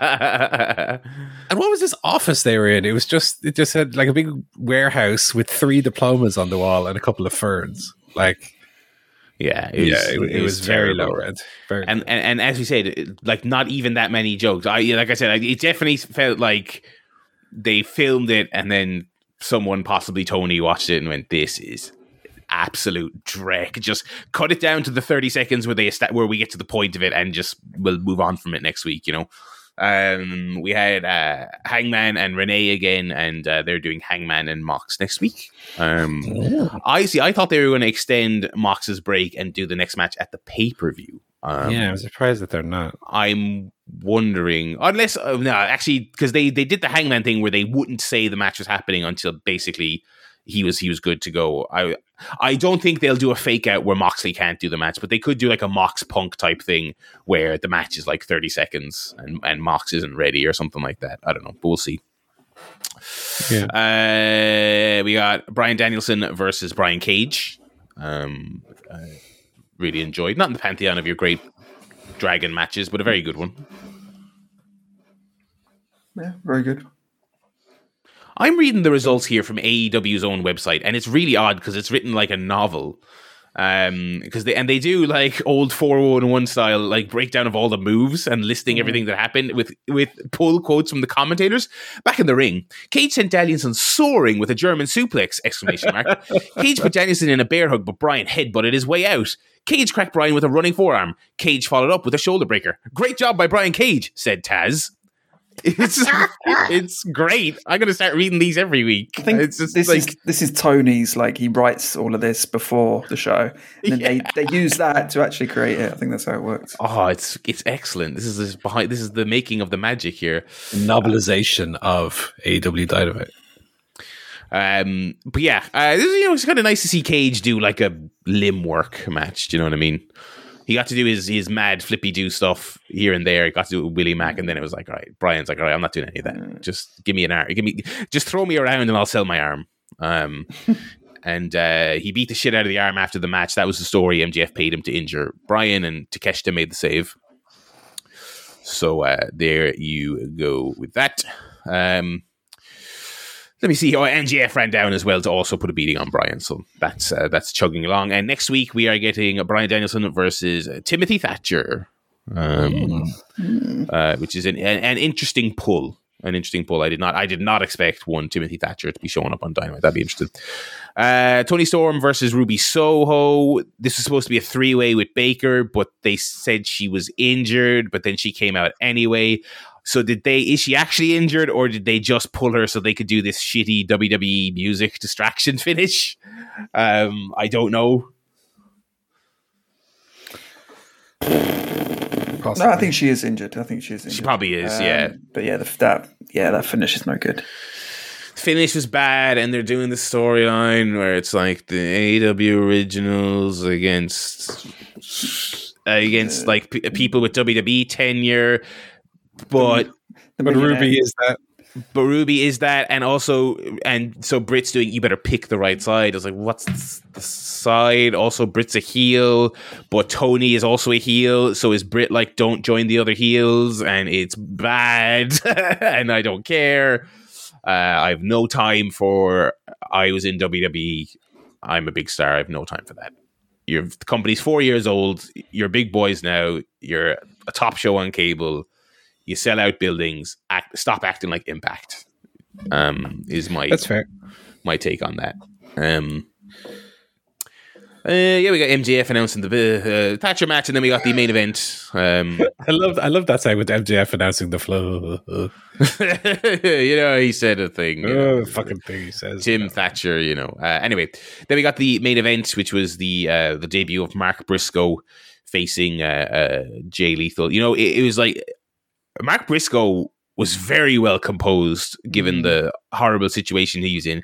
If you didn't know the context, you would think this was just Mark Briscoe coming out for a really fun TV match. Jay Lethal was in bits from the second he came out. Jay Lethal was really not keeping it together. He was really upset by the whole thing.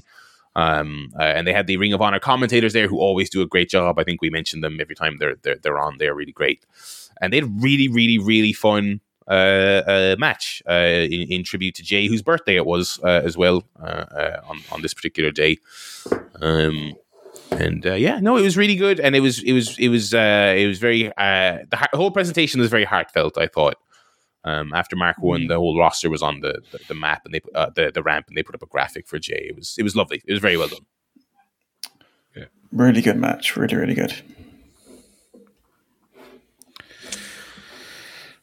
So yeah, that was the and they did open with not open, but I think after the first match they had a phenomenal video for Jay Briscoe, which is very nice, very sad. His little daughters were on there. It was very sad, but yeah, I'm glad they got to do this. I have not gotten around to watching the Ring of Honor thing on YouTube. I've heard it's great.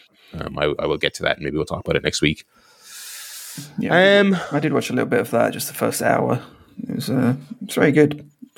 Yeah.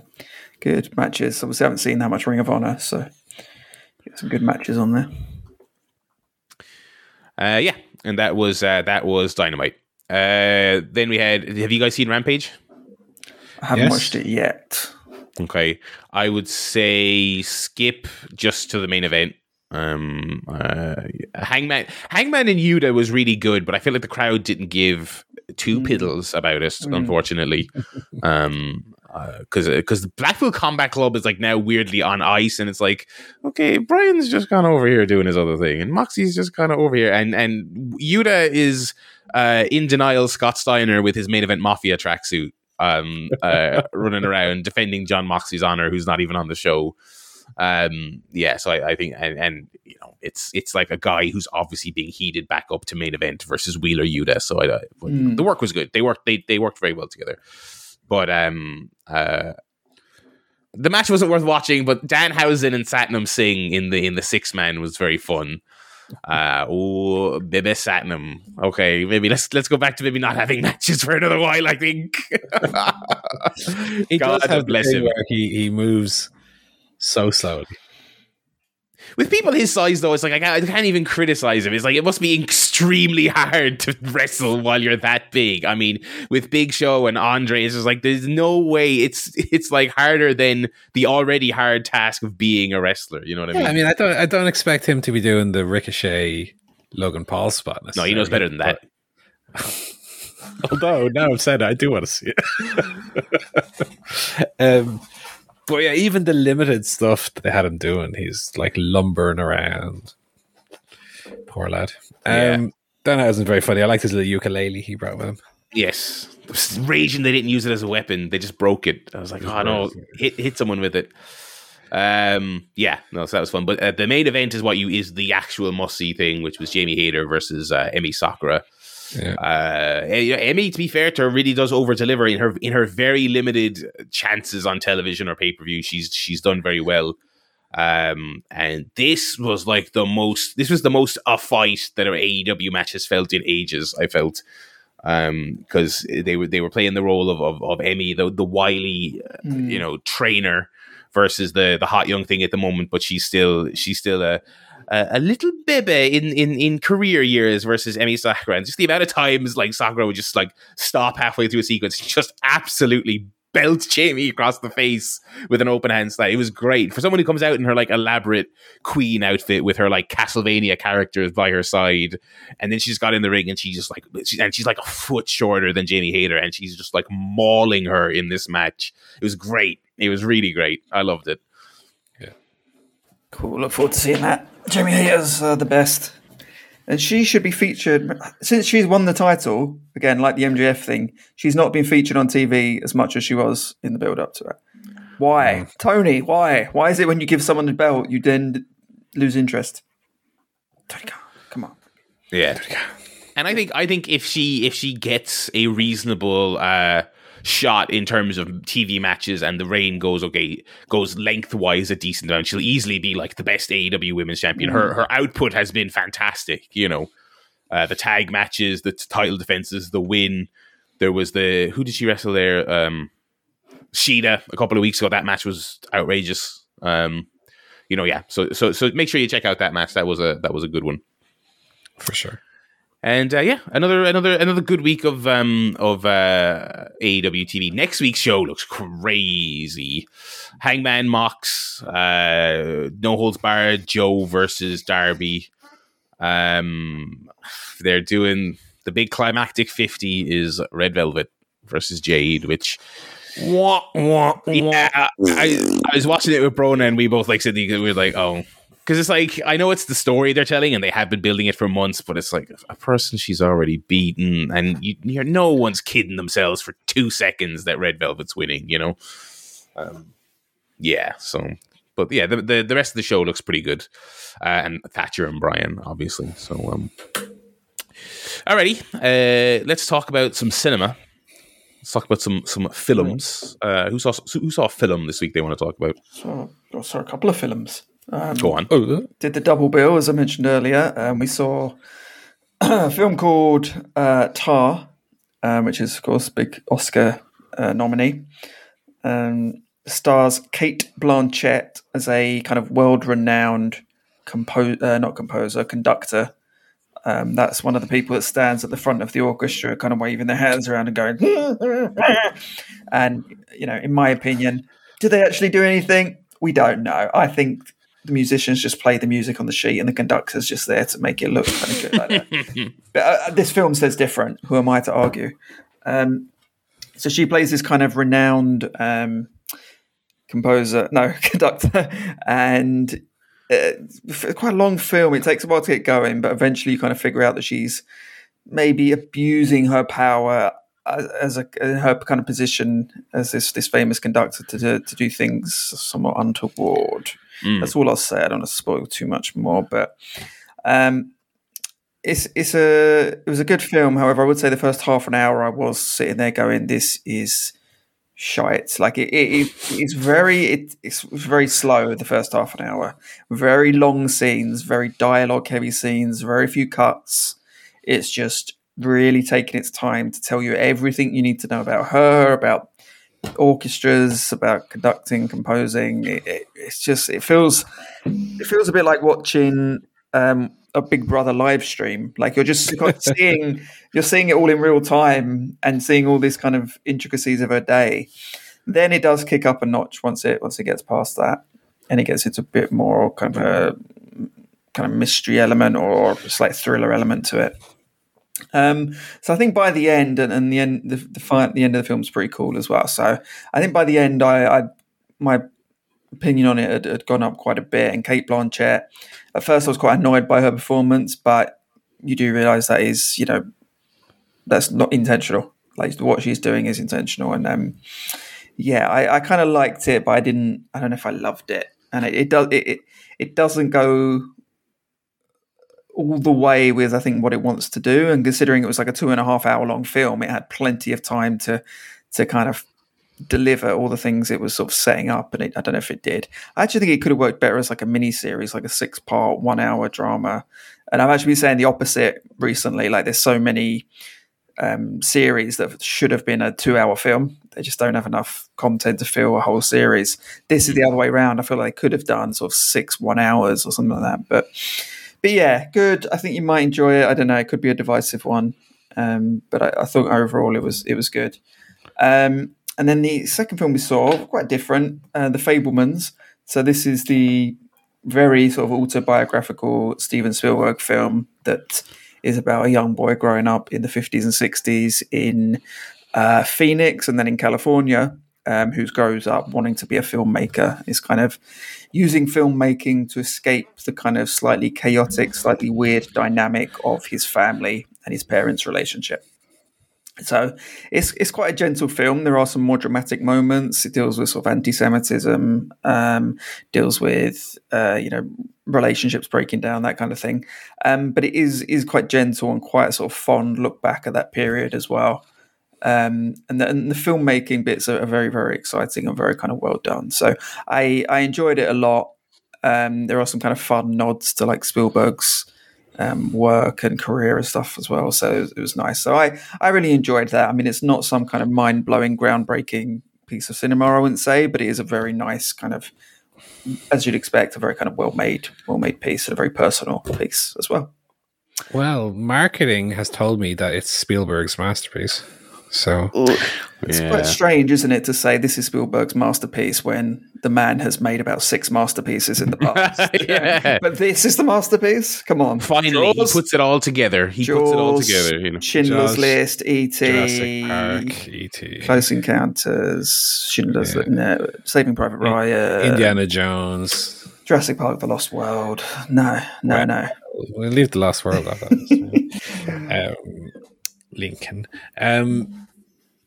I watched one movie. I thought Tar, by the way, until recently, was about Hungarian filmmaker Béla Tarr, whose name is spelled differently, so I don't know why I thought that. I don't know. I watched Turning Red, the first of my Oscar movies of the season. Turning Red is nominated for Best Animated Picture. It's on Disney Plus, and it tells the story of a young Chinese Canadian girl who's going through changes. She's at a time in her life where Fuzzy Bunny has hair where there wasn't hair before. And this manifests itself in the world of this film as a familial curse where she becomes a giant red panda. So it's a semi autobiographical film by the director, who herself is a Canadian Chinese of Canadian Chinese origin. Her friends in the film, the character's friends, Mei's friends, are based on friends that she had, and obviously the allegory is laid bare. Obviously the allegory is to do with when a girl gets her period for the first time, and I think for the most part the themes and the allegory of the film in regards to how a young girl of that age reacts to changes, not only physical but maybe mental, at that stage of your life, hormones running and interactions with your friends and family and all that. I think it kind of nailed all of those. The way that they handled the allegories, I think were all pretty much hits for me. I don't think there were too many whiffs in that regard. Some clever little jokes I particularly liked. There's a boy band who the girls are all obsessed with called Four World, even though there's 5 members of the group. And early on, one of her friends gives her a burned CD, which includes the special remix of one of their songs. And I think as far as writing a film of this kind, to come up with the name of a track by a manufactured boy band whose only raison d'etre is to appeal to girls of 11, 12 years old, for the name of that track to be "Girl, I Love Your Jeans," I think was pretty excellent. That being said, I feel like this is overall another of the late Pixar, middle of the road, apart from the allegory stuff, which is pretty blatant but pretty well handled, I think the plot is otherwise generally unremarkable. I don't like at all the art style. The art style is very overly cartoony, and I don't expect that Pixar movies are necessarily going to be photorealist, but it's like big round Wallace and Gromit mouths with big round teeth in them, and I'm not saying that the CGI is bad or anything. It's just the art style is not one that I'm super into. That kind of where everyone has like facial proportions of like a baby. They're all like way too rounded. It's like silly looking. And yeah, I mean, I find it's pretty. It's going to be pretty forgettable, all said and done. But there's stuff that it does very well. But there's a point in the film where you pass where it's kind of done all its smart stuff with how it, like in an inside out kind of way, the way that it manifests these themes, it does all that very smartly. But then the film continues for another 45 minutes and it doesn't really have a lot interesting to do. It gets wrapped up in this curse and how to break the curse, and there's supernatural elements to it, and I don't know, that stuff kind of lost me a little bit. But generally I thought it was a decent watch. But like I said, Pixar lately, I tell you, they're not knocking the ball out of the park like they used to every time. Now it's if it's not Toy Story 4, it's Lightyear, it's Soul, it's Turning Red. They're all 2.5 to 3 star movies. No more. I still haven't seen fucking Lightyear. I don't know if I thank God it didn't get nominated, so I don't have to watch that. But that's what I watched. It was okay. Alrighty. I watched just one film. I watched Aftersun, which is nominated in various categories. This is it's a weird kind of coming of age, but not really, kind of family drama. It's basically about Paul Mescal plays a father who's bringing his daughter. Yeah, British actor Paul Mescal. British superstar Paul Mescal brings his daughter on one of those kind of all-inclusive trips to Turkey where you stay in a hotel full of British and Irish people, and you watch karaoke, and you go to the arcade, and you sit by the pool, and you don't talk to a native the entire time you're there. Which is a very a real kind of cultural touchstone for people in this part of the world. And so basically, it's set in non-specific 90s, mid-90s, and it's sort of documenting their relationship, which isn't quite strained, but is in an odd place because he's separated from the kid's mother. They're not completely estranged, but they are separated, and he's struggling to various degrees, but in ways they don't quite reveal straight away. And she is obviously then an 11-year-old girl who is figuring out what it means to grow up to be a young lady, while she's also dealing with this sort of increasingly complicated relationship with her dad. Does she turn into a big red panda? She does not turn into a big red panda. This is more less kind of communicating its theme through kind of interesting, kind of colorful comic book characters and visual metaphor. It's more searingly, kind of painfully raw moments of both tenderness but also awkwardness. Joe, you've seen this, haven't you? You've seen Aftersun?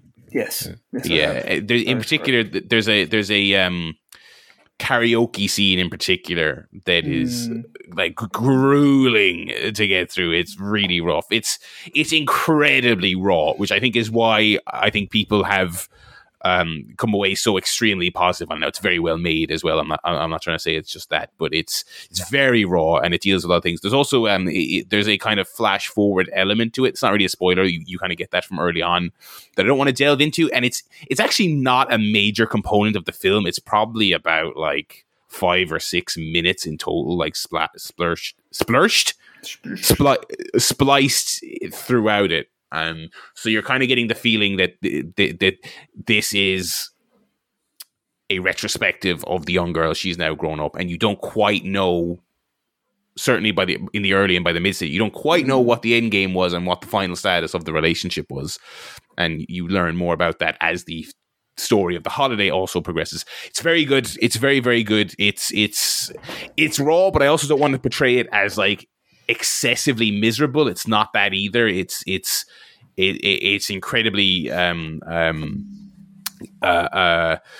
it's incredibly real, and it's a film I think I'm kind of greatly appreciating in films lately. In things like Everything Everywhere All at Once is another example. It's kind of just not being afraid to just earnestly say that your human connections in your life are kind of the most valuable thing beyond everything else. Even as those relationships become strained, that kind of proves their worth and things like that. It's very good. Paul Mescal is indeed fantastic in it. The young actress whose name I've forgotten who plays the child, she is fantastic, absolutely fantastic. Child actors obviously hit and miss. I feel like child actors are, I think that the negative stigma around that is lessened a lot these days. I don't know if it's just in general the quality of school has gone up or what, but I feel like generally speaking, you take a film like this that hinges big time on a child performance, and they're hitting more than they're missing. But yeah, Aftersun, very good, highly recommend it. Definitely one to watch for you, or if you're intrigued in catching up on the best films, Oscar or not, the best films of last year. I think it's certainly up there. Yeah, and that is the one film I watched this week. As I take the films off the rundown list, we'll jump into telly here real quick. I want to mention just two things I watched. I mentioned last week The Great North. Watched a couple more episodes of that. It is exactly what I expected to be based on what I said last week, which is it is a Bob's Burgers adjacent show, which is extremely easy to watch. Very kind of mellow and low stakes, and very charming, very nicely edited, very nicely animated, and with plenty of laughs. It's not simply a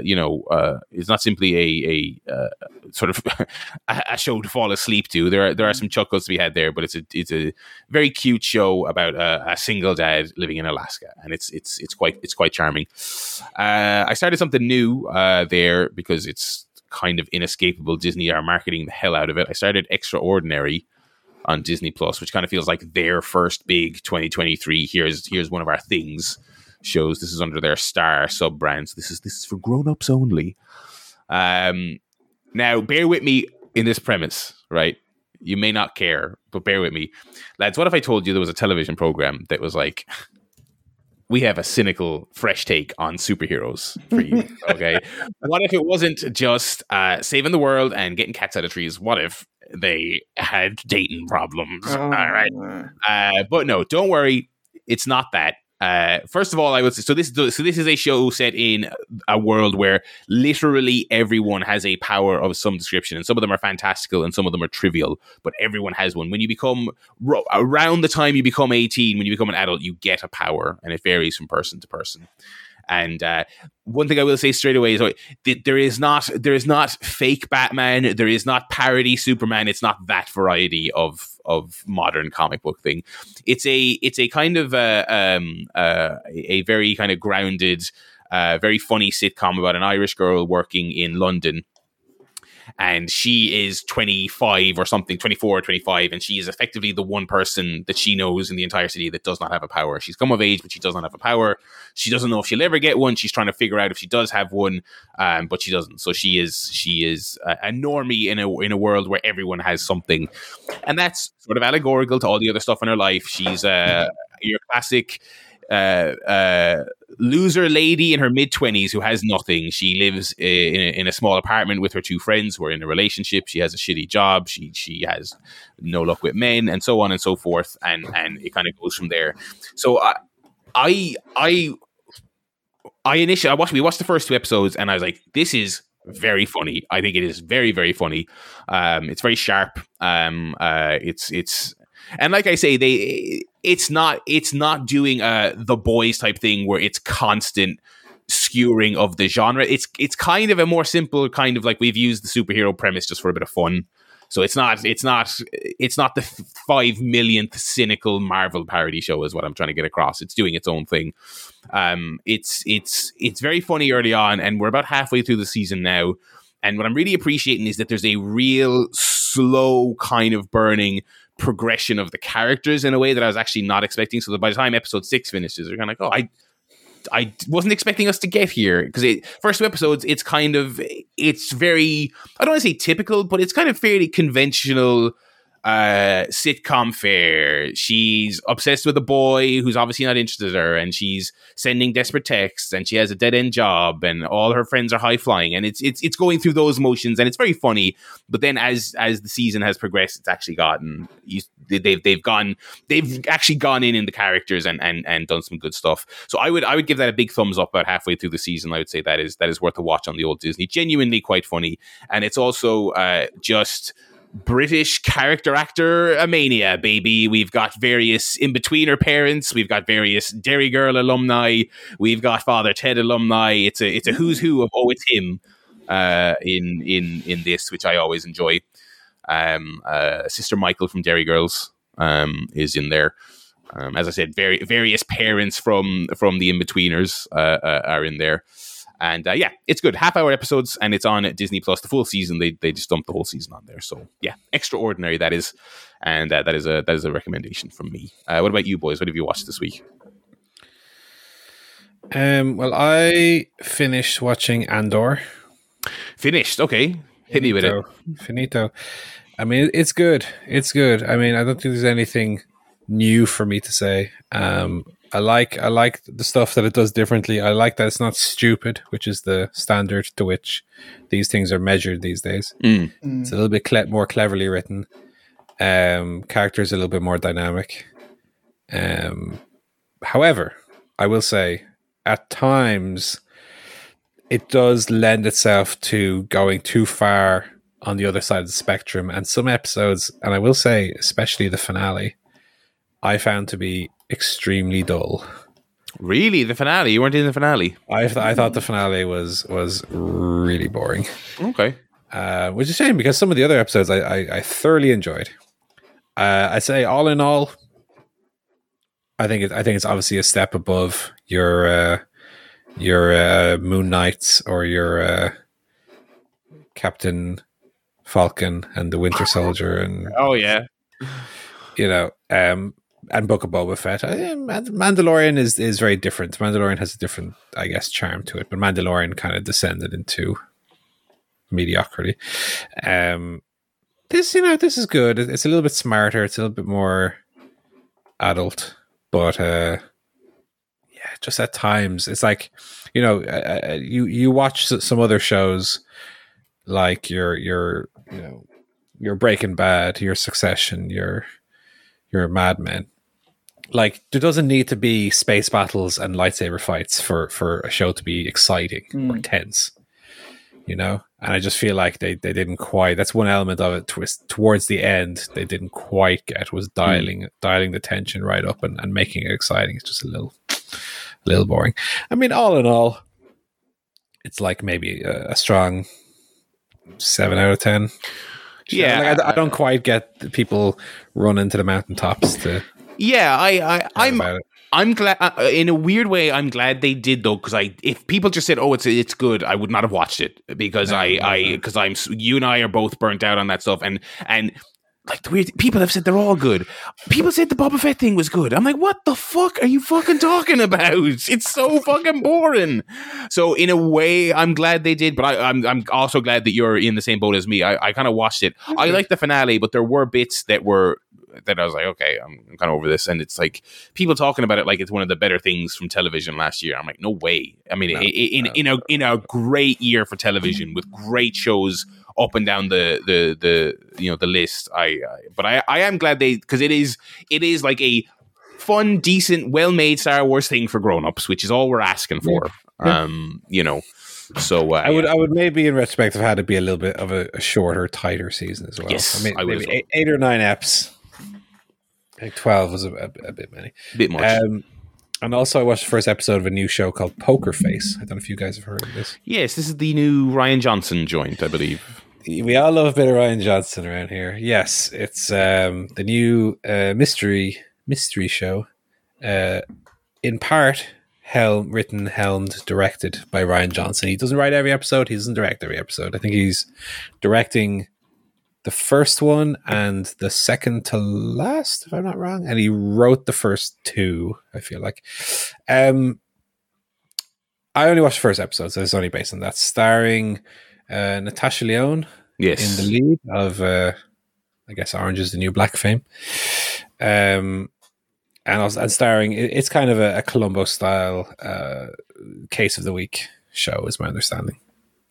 Now, episode 1, it's not to be confused with your Knives Out. It's not an Agatha Christie like. Okay, it isn't that. It's more, at least the format that episode 1 followed was, you see an event happen at the start of the episode, and then the course of the episode is essentially the Natasha Lyonne character Columboing her way into it, Columboing her way through what happened here and catching the baddies, basically. But it's grimy. It's well shot. It's initially set in this casino, so it might remind you visually of something like a Ocean's 11 movie or something like that. Or I said Twin Peaks: The Return, because there's a part of that set in a casino as well. Reminded me a little bit of that. But no, I thought it was really good. I thought Natasha Lyonne was great in the role. I think she's very likable, very charismatic. Adrian Brody guest stars in it as well. He's also very good. So episode 1, I gotta say, I was very, very impressed. I've heard episode 2 isn't great, but I'll hold my my opinion on that until I've actually watched it myself. I think there's 4 episodes out. Were released at once on Peacock in the US. But yeah, episode 1, very, very good. Very impressed. But we'll see how it holds up. I will say as well, when it comes to shows like this that aren't exactly prestige TV, your HBO, your Last of Us, your Game of Thrones, your your top tippy top TV, Succession. I can have the episodes being an hour long. When it's a show that you're kind of dipping your toe into, you don't have any real affection for it, you're just testing it out. When you turn on an episode, it's an hour 7. Let's take it back to the time, boys, where TV shows were 42 minutes long. 42 minutes is perfect. It's not so short that you feel shortchanged. It's not, so long. It starts wrapping up pretty much through a time where you're starting to feel as though it should. An hour and 7 minutes for this kind of show, I feel like is 20 minutes too long. Let's rein in a little bit. And I appreciate, don't get me wrong, I appreciate that streaming allows creatives to play a little bit more in their sandbox and get their vision out onto the screen. That's fine. Yeah. But sometimes working within the trappings of a 42-minute block can bolster creativity in its own way, in a sense, But yeah, look, it was good. It was good. And that's what I've been watching. Alrighty. Let me see here. Joe, what have you been watching? I think anything we finished off this week was the second season of the Marvellous Mrs Maisel, which continues to be good. I think it flagged a bit during the season. It started quite strongly, ended quite strongly, bit of a slog in the middle. Might be a similar thing as to Paul's saying, where they have to fill a certain amount of time, and sometimes it gets a bit repetitive, or it feels dragged out. It took a season for her to kind of as a reminder, she's kind of aspiring stand-up comedian in the 60s, early 60s, when comedy is kind of changing with Lenny Bruce and the kind of people moving away from mother-in-law jokes into more edgier stuff. She's an aspiring comedian. It took a kind of whole season for her to get from starting out to slightly progressing, and it's a bit like, come on, move on. We need more stuff. And I think if it was on TV, you'd have a lot more storylines. You'd have a lot more cliffhangers. You'd have a lot more things happening because you have to keep the audience retained. Whereas now it's like we just have to sit through it because it's on stream. just fucking give me more. I need more. It's good anyway. I also cancelled Amazon Prime this week. I've still got it for another 6 months. Me That's too. the news. Good. Oh, really? Take that, Bezos, you bald freak. Yeah. Got it till July because I'd already paid for the year, so we will finish Maisel, and I don't know, will the boys be back before then? Not sure. I don't know, actually. Yeah, I don't know. I don't know. Yeah, they take kind of a while between seasons to get that. Yeah, I don't know, but I might. I'll just get that on Blu-ray anyway. We're on our physical media kick, so I'm just hell yes. I'm just going to buy stuff. My copies of the boys somewhere here, you know. We cancelled Prime because we were never using it, and then we got it back for the boys, which also coincided with getting ready to move. And I was like, well, we're going to buy stuff on Amazon, which we have. I mean, it's like we just got rid of all the cardboard. Like, we've had so much Amazon shit in the house, but now it's kind of like, all right, we're kind of getting settled in, not ordering as much, and there's fucking nothing on this service I want to watch. So, that's that might need to go soon. We'll do our weekly check-in here with The Last of Us. I don't think we said this last week, but just to be clear, we're going to talk, this episode is now, we're recording this now to talk about episode 2 the day episode 3 comes out. So we're going to just, for our weekly Last of Us check-in, we're going to be talking spoilers. We're going to be talking about the spoilers for the episodes we just watched. But obviously, given that Joe and probably some of you listening to this haven't seen it, we're not going to do any game spoilers or anything beyond what we've watched. But just to be clear, if for some reason you haven't watched episode 2, skip ahead or whatever. What did you make of the episode this week, boys? Paul? Great. Yeah. I mean, I think a step up from episode 1. Let me give you a story in terms of how well done I thought this episode was. Okay. So I watched it at my friend Sean's house. In the name of full transparency, downloaded it, put on the USB stick. Whoa. Some apps like Disney Plus let you download stuff. Sorry about that. Went over to his. He had a new TV, so I went over to his. We watched there, and I was there. He was there. His girlfriend and his girlfriend's sister. We were all there, and we were watching the episode, and we were kind of. It wasn't cinema rules. Let's say we were kind of chatting and watching. Oh yeah, because I'm the only one of the 4 who's played the game, so they're kind of talking about. What do you think this means? What do you know? Zero, like, I was actually getting a kick out of it because I could see how much they're into it, right? And then there was the scene where Joel says, "We'll be silent," and in the room, everyone's holding their breath. Yeah, no talk happening anymore. Everyone's watching quietly, and that to me is a signifier of well done tension. When you have a room where the atmosphere is very laid back, it's very we're watching the show, we're watching our stories, but then you're so into it, and there's a scene where oh my god, you've got to be quiet, and everyone watching is just dead silent for the duration of that. I noticed it and I loved it, and I thought the episode was extremely well done. A little bit more snappily paced, I felt, in the first one. A little bit more action in it. A little bit more movement. We're only 2 episodes in. We have characters leaving us already. We have the story is really moving along. Like I don't know that I necessarily knew or felt that they would be getting the whole game into one season, but at the pace we're going, it seems like that's a definite possibility. Yeah. What do you think, Joe? Agreed. Yeah, I really liked it, and I like the fact it was quite contained as well. There weren't too many. It was one location basically, and they got an awful lot out of a small area, sort of going into the city of Boston. So I quite liked that. I liked getting slowly introduced to the mushroom met people, whatever you call them, the toadstools, the Goombas. That was cool because we've seen obviously quite different ones in the first episode. So now we're getting zombie-like. Now we're getting slightly different, just a slightly different take. And I love. I said this on the chat, but I love the design of them. It's really gnarly, and it kind of reminds me of like Alien because you've got these external fungi brain type things, and it looks great. It doesn't look like a kind of fake just CGI mess. It looks like real kind of gross stuff everywhere, like foam. Like one of them cans of foam just explodes and goes everywhere. That's what it looks like. I really like that, and then the detail in it is just brilliant as well. Yeah, very, very, very good episode. Really looking. I thought the set design was tremendous. I mean, it's a very expensive show, and I'm glad it's gone on practical effects and a big giant museum.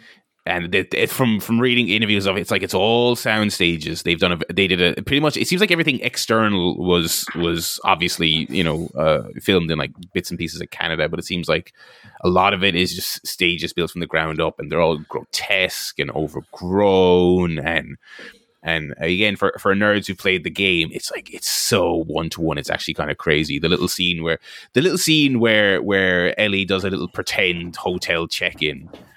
It's like you can just do that at a desk, but it's like I'm like that's the fucking desk from the game. That's the. It's like why did HBO spent that's a bigger waste of money than all the money they gave Nathan Fielder for all the rehearsal shit. It's like Craig Mason is just like fucking like look take a picture. Here's a JPEG I took off my PS3. Okay, it has to look exactly like this.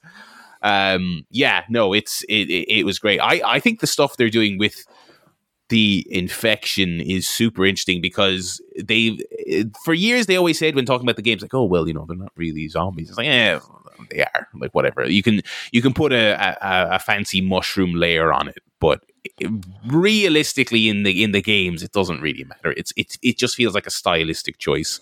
Whereas in this episode of the show, it kind of feels like, oh no, they're doing something really gross and weird and different and really scary.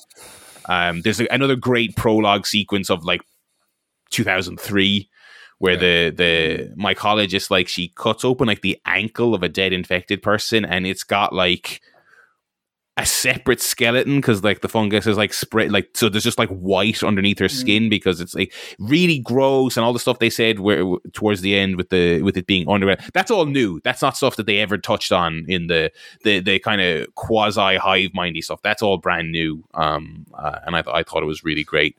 I've gone back and forth. I don't think I really liked the ending. The already infamous kiss, for lack of a better term. I understood the idea they were going for. I just thought it was a little shock value-y of a direction. Yeah.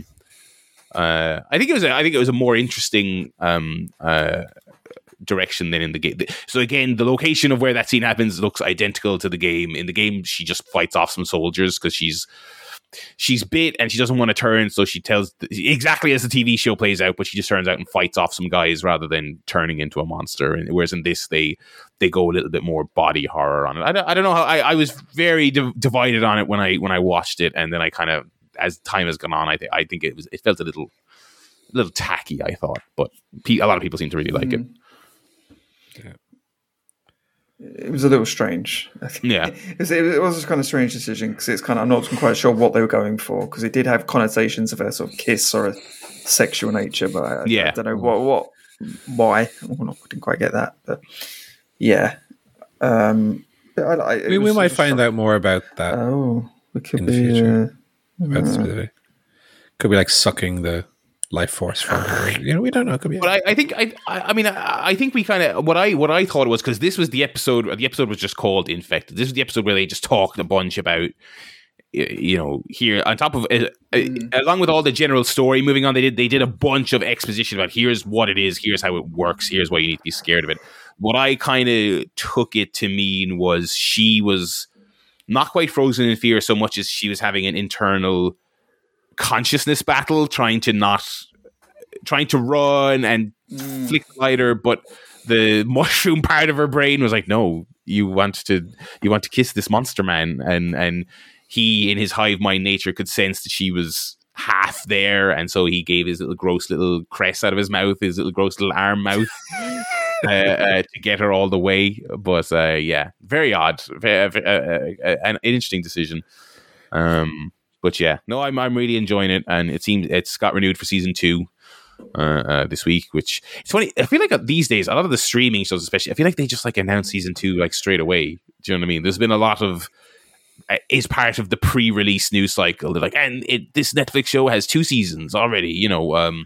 But yeah, it seems like it's doing gangbusters for HBO. So we will we'll reconvene next week. See where we go from here.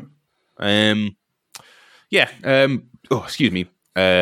We will stay on the tangent of video games and go into Game Guff here. I have an email. You have an email? What? I kept the secret earlier on. It's from Stephen. Subject: GoldenEye re-release. Oh, why? Oh, why? So we got a take here. He says, "Hi, Paul.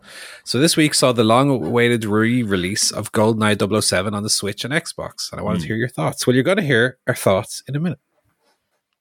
He says, "In the last few days, I've played the game, both on the original hardware and on the Switch." So you got a good little take here. I will say, I've played it on the Xbox and the Switch. I have not played the original hardware. I obviously have played the original version.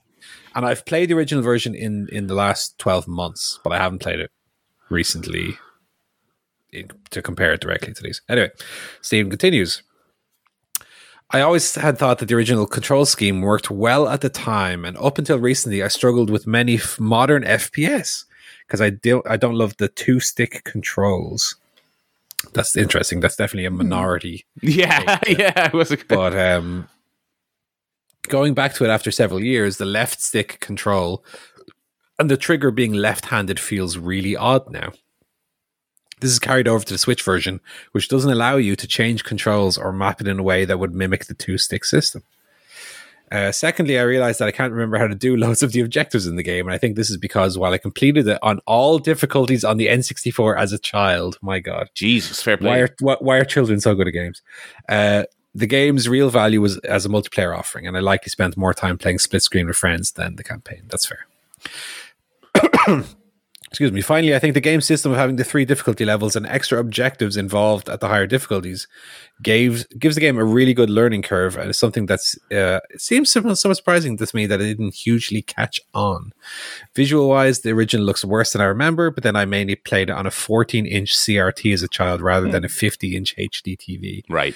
With the Switch and handheld, it looks fine. On the big screen, slightly better. I think this is mainly due to the HDMI input and letterboxing. I know you've been playing the Xbox version, that's correct, and I've done so with the likes of Banjo-Kazooie as well, correct, which was given some great quality of life upgrades for Xbox compared to Switch Online. Yes, I'll be talking about that in a second.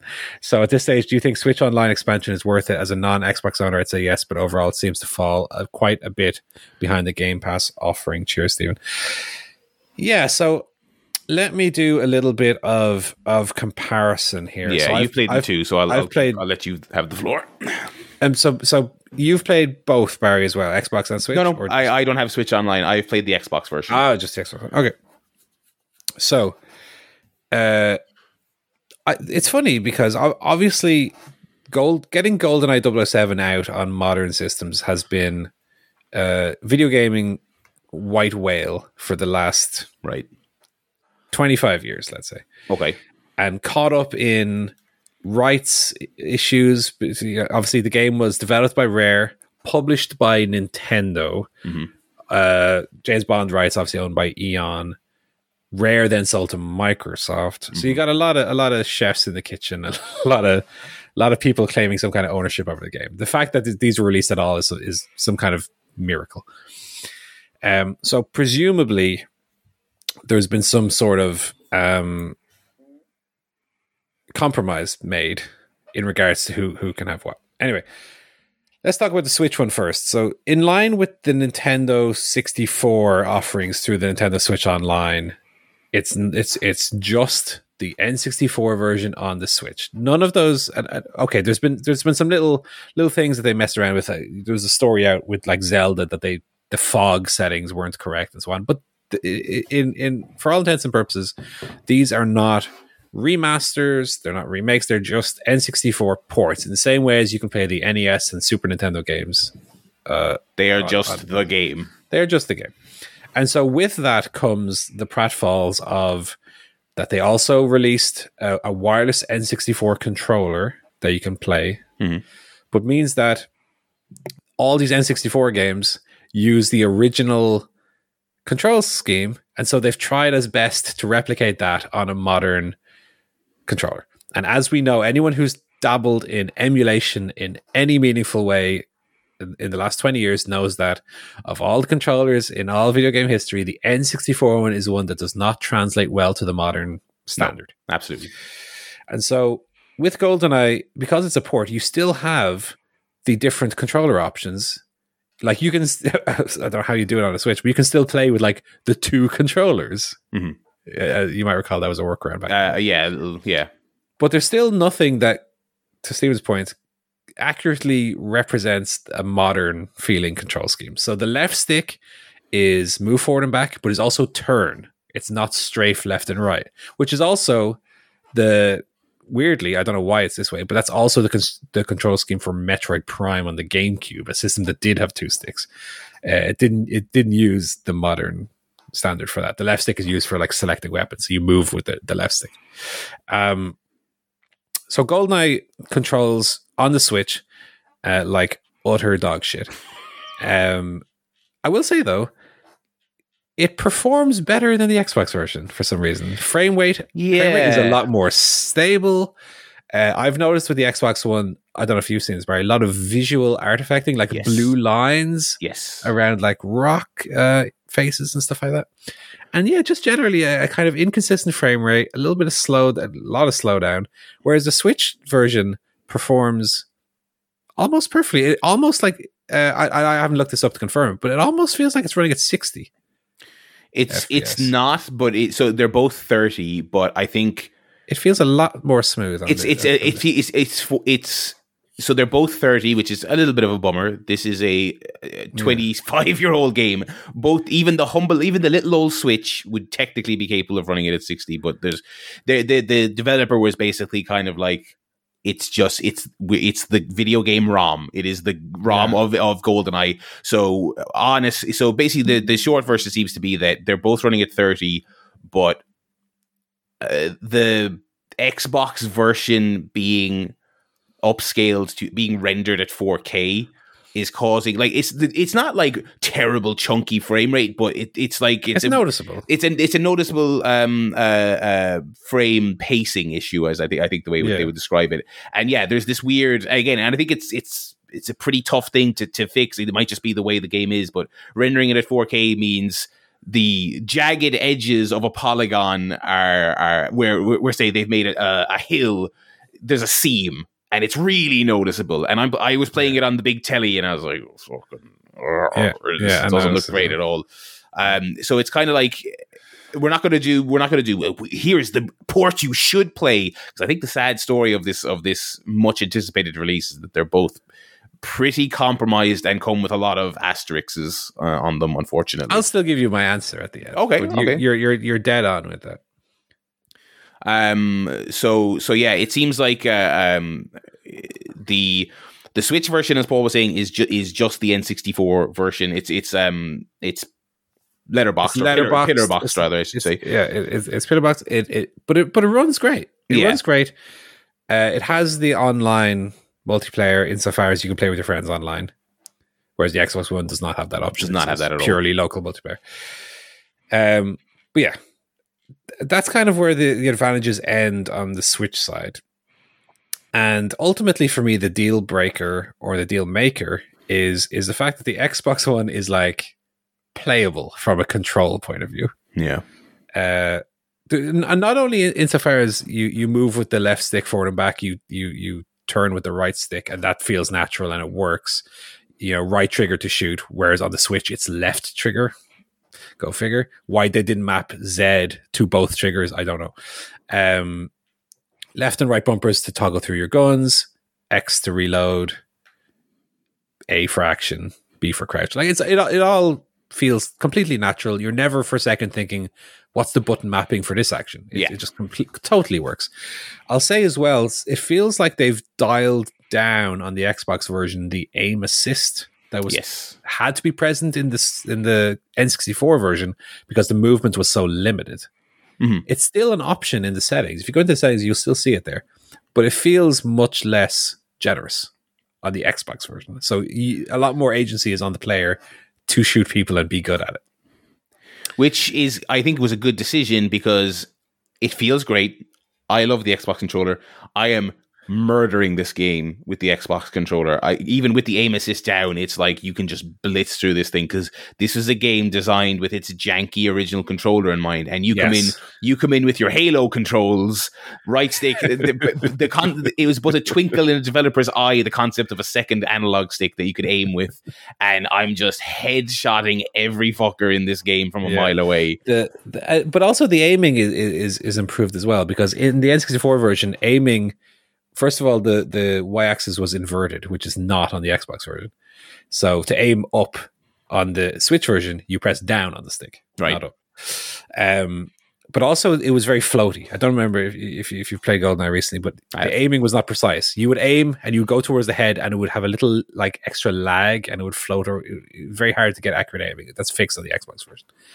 So Xbox version to play, okay, it has the issues we mentioned, but playing it is not a completely arduous task, on a foundation level. That's why the Xbox version is the version to play, because you simply can play it, and it feels like you're playing a game where the controls were not designed by a dog or someone similarly incapable of designing a video game. It looks, I think the widescreen looks fantastic. Mm-hmm. It's a shame it doesn't run at 60 FPS, because I know that Microsoft have done that for a lot of their back catalog on Game Pass. A lot of the Xbox 360 games, for example, got 60 frame per second boosts. Yeah. It'd be nice to see that come to GoldenEye eventually.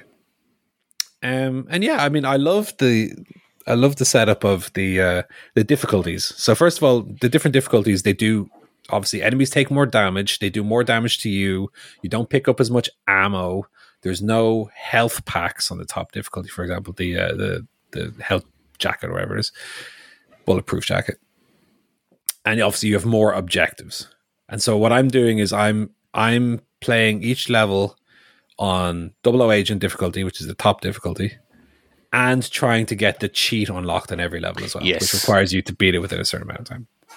So I've done the first 2 levels on 00 Agent. I didn't get to cheat from the facility level yet. I haven't got that far, because a lot of it is learning your route and figuring out what works for you to get to point A, B, C in a certain amount of time.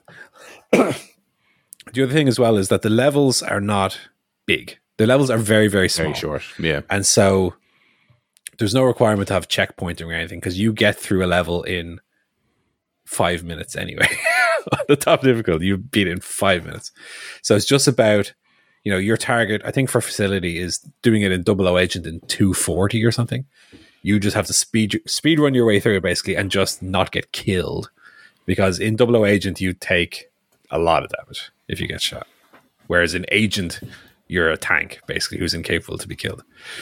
But I love the extra objectives, because unlike Steven, I've never finished the game on 00 Agent mode.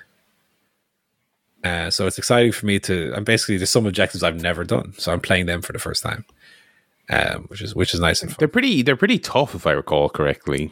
Some of them, and tough in that kind of 1997 way, where sometimes it's like recongratulate the satellite, and I'm like, what? And there's no help. You just figure it out. And I mean, that's one of the things I wouldn't have wanted them to add, because it's the Perfect Dark remaster, which I actually played. It was one of the first things I played my shiny new Xbox as I downloaded that Perfect Dark. Same thing of kind of like, this is really fun, but I'm like, wait, what? Insert the key in the computer satellite truck. What? Go where? Yeah, exactly.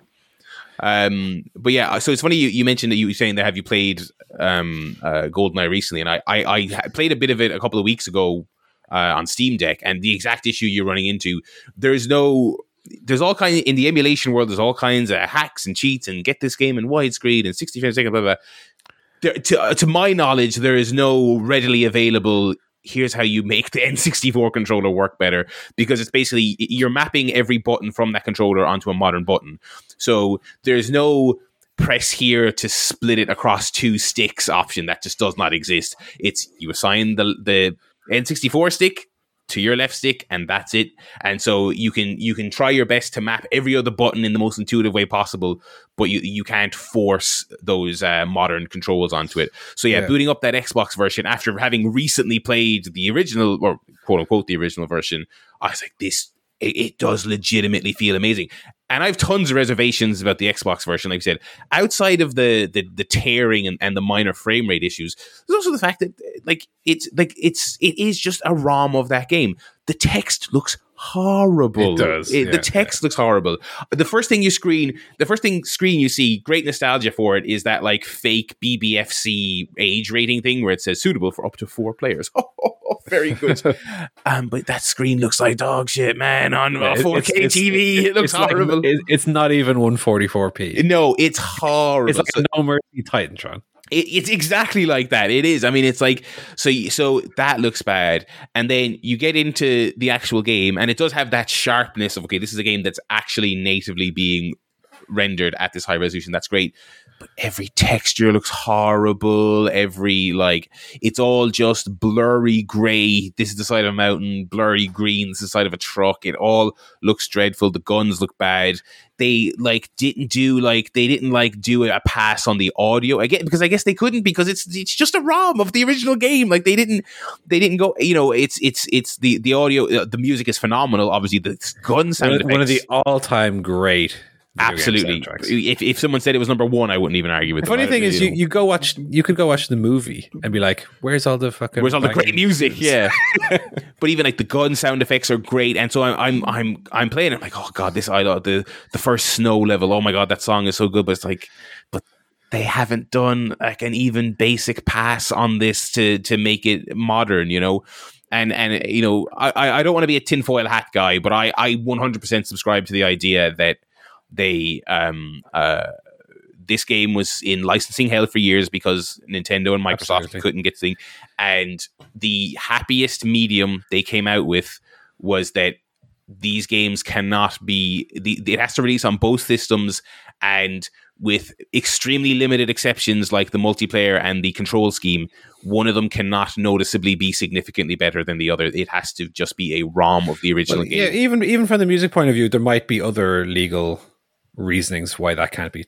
trifled with at this point as well. Possibly, yeah, composers and things like that. But it's like because it's just like the thing, and people are poo-pooing that idea and saying no, maybe they just couldn't do it. It's like they remade this game from scratch 10 years ago and had to pull it from release about a month before it was supposed to come out because of what the rumor goes that Nintendo says, "Whoa, buddy, you've done what? No, you can't do that." And then it was at the beginning of COVID, I think, that 360 version of Goldeneye leaked out. I played it, yeah. I haven't played it, but I've watched videos of it, and it's like, oh, new textures, remastered. So it's like, it's not like one of these, like, I think it's Final Fantasy VIII situation where Square were like, we lost it. We don't have the original masters. We lost it. So when we put that game out and it's just a ROM running on a modern device, they're like, we don't have it. Rare doesn't have that excuse. Like, we know, like, they have that stuff. They have the files. Do you know what I mean? But it's possibly some fitting for the last 10 or 15 years of negotiation. It's probably some shitty legal gray area bullshit reason that it has to look like this. It's also, to cut a bit of slack, it's also on Game Pass and Switch Online subscription service. So it's free. It's free, so it's not ideal. It's far from ideal, I would say, but it's also cost me nothing. So I'm not gonna begrudge it too much. But at the end of the day, it's Goldeneye. You get your Goldeneye fix. Yeah. We never thought we'd get it. It's a compromise version, but the alternative was you don't have it.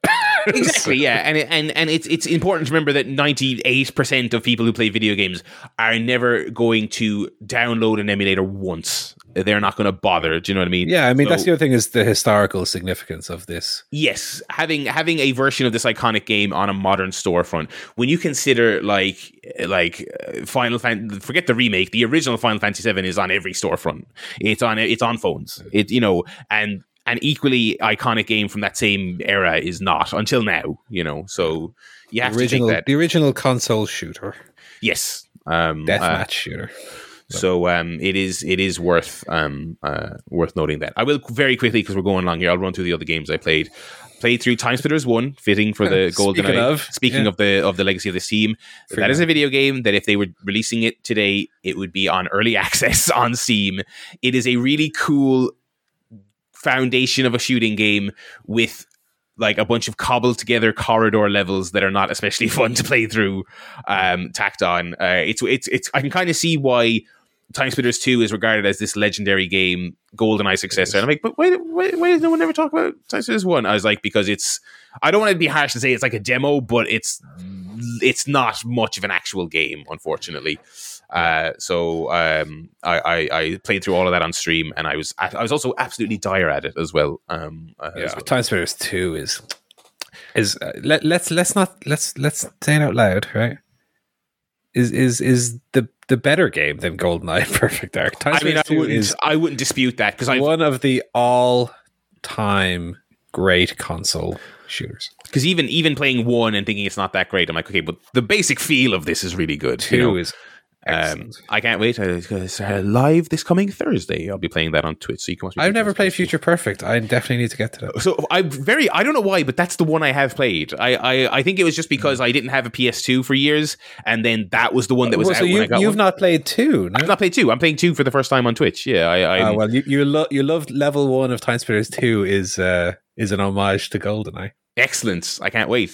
I'm really. That's a bucket list one. Like, let's play this whole game. It's tremendous, and it has the best multiplayer I've possibly ever played. It has so many modes, so many characters. Timesplitters 2 is an absolute gem. I want to do some of that as well, because I've had friends over recently since I got the Steam Deck, and they're obviously like blown away. I'm showing them this menu of like, pick your favorite PS2 game. Let's play some fucking Def Jam. Let's play some FIFA Street, and I'm like, and now once I played the single player, I'm like, now let's play Timesplitters 2, because I missed this generational talking point of playing Timesplitters 2. So I'm going to get my 30-year-old friends over to redo it. You turn off all weapons and you play Flame Tag or Virus. So basically you just play chasing in the Excellent. game. You run around the level and one person's on fire and they're running after people. It's great. In my continued tinkering with the Steam Deck, I started playing Stranglehold. Did you ever play Stranglehold on the 360 back in the day? This is the sequel to Hard Boiled. This was John Woo getting into video games with Chow Yun Fat. I remember when this came out. Yeah. And it's a kind of a faux Max Payne slow-mo dive. Running through a level with 2 pistols. All you do is shoot. It's what we called back in the day a shooting game. It's a game where you fucking run through a level and you shoot everybody. It's really fucking good. It's got all the John Woo bullshit in it. It's non-stop bullet time. It's running up. It's sliding down railways, stairway railings with 2 pistols, shooting everyone in slow motion. It's very basic, but it does that stuff so well that it's fantastic. That's a proper cult classic. That was Dying Days of Midway. They spent $10 bajillion on it because it's a movie tie-in game that John Woo worked on as they were already losing a shit ton of money. But yeah, it was $2.50 on the old goodoldgames.com, and I'm sure you can run it on a potato these days. So I would give that a look.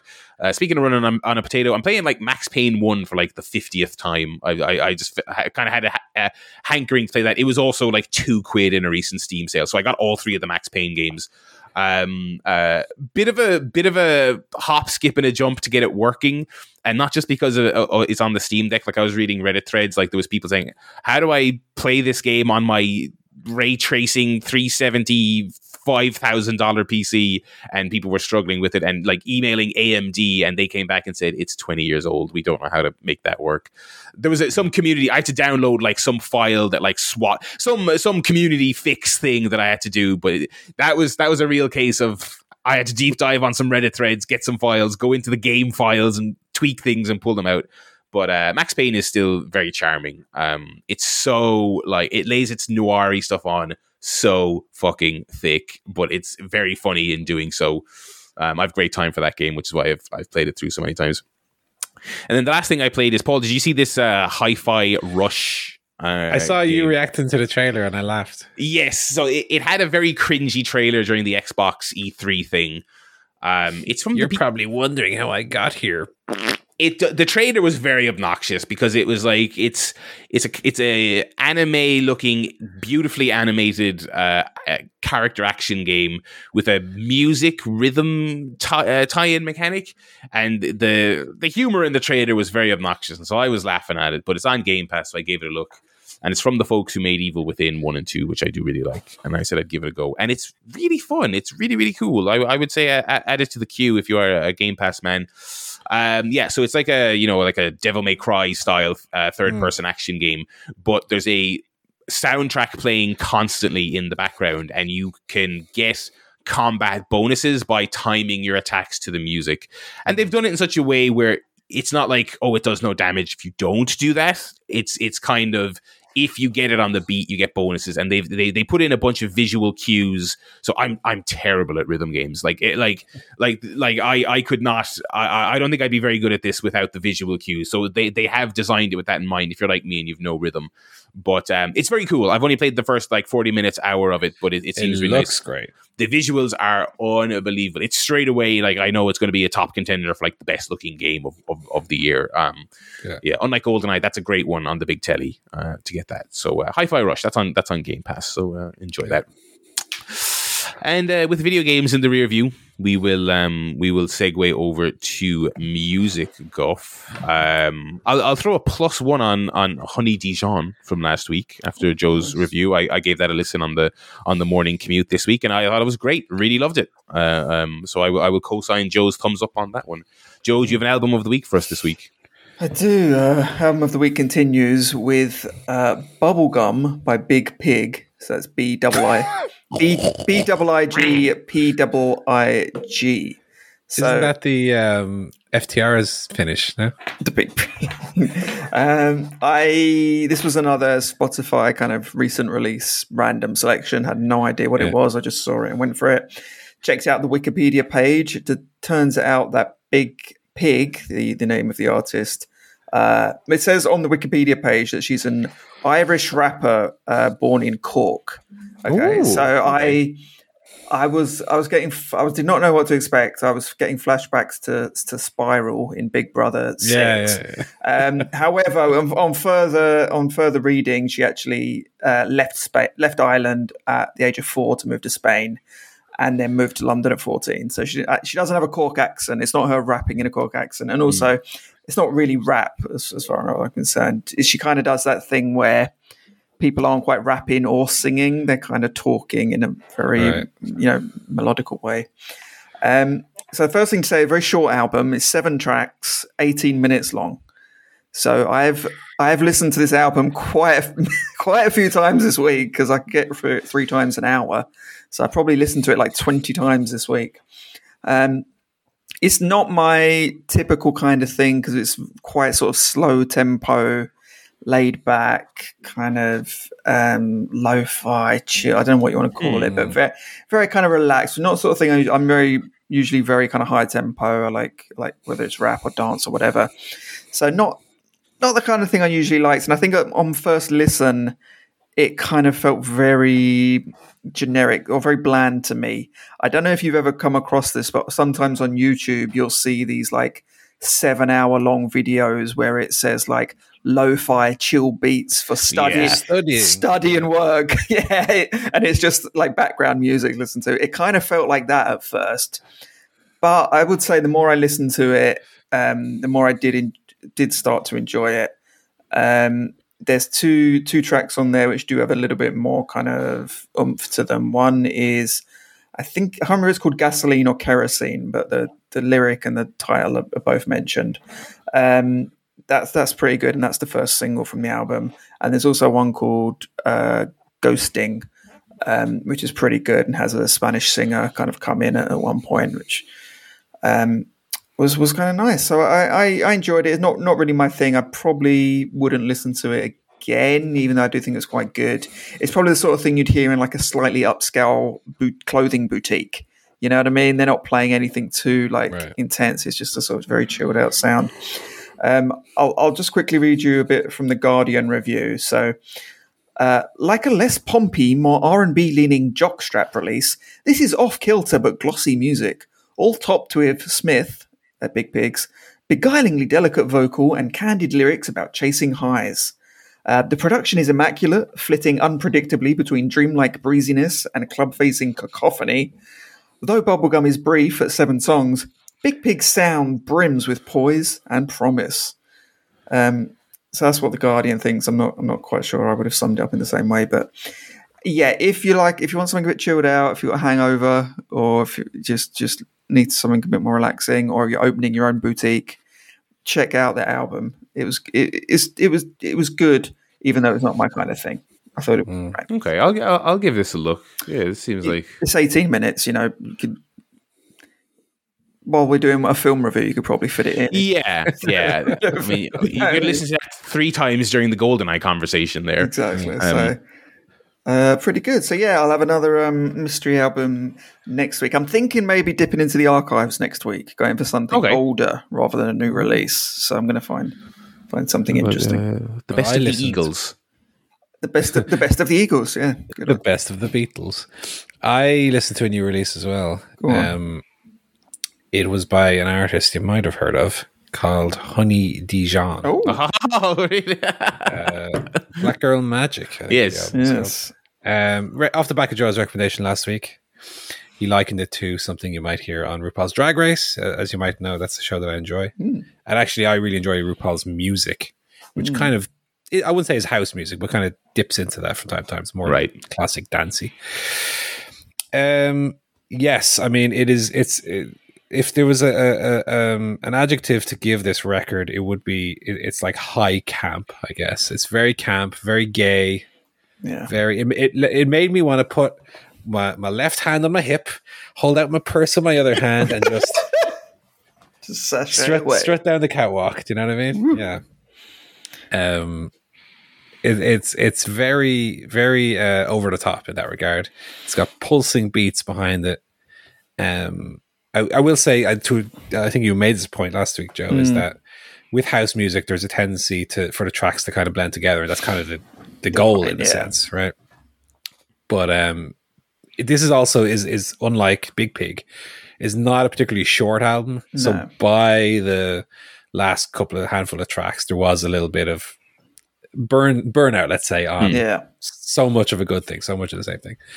But some of the tracks I thought were really fun in how aggressively camp they were. I think there was one that's like Drama, I think was my favorite track on the album.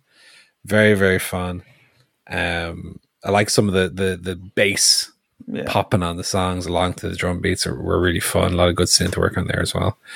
I thought it was very, very enjoyable. Again, I unlike Joe, I'm really not someone who listens to a lot of house. So I would say for me, I would probably have enjoyed it to maybe have been 10 minutes shorter. But of what I heard, I really enjoyed the first half, especially of the album, when it was still fresh and new to me and exciting. And then by the latter half, there was a little bit of, okay, I'm enjoying this, but unless we're going to do something different, let's maybe start to wrap it up a little bit here. And actually, the last track is kind of significant. That's like the longest track of the album. It's maybe 6 or 7 minutes long. The last track is kind of different, so it does change it up at the end. But overall, I thought it was very, very enjoyable. Certainly, I think you're on the ball in terms of probably I have heard on RuPaul's Drag Race before. Maybe that's why I enjoy it. It's very of that. In fact, I mean, I would be surprised then if you wouldn't actually listen to some of RuPaul's music and get some of the same kind of enjoyment from it. Probably would enjoy that. And actually, because I was out walking in the park as I was listening to Honey Dijon, and I did directly transition from Honey Dijon to RuPaul. Stuck on my This Is RuPaul playlist on Spotify, and was strutting along through the park, shaking my hips as wide as they would go.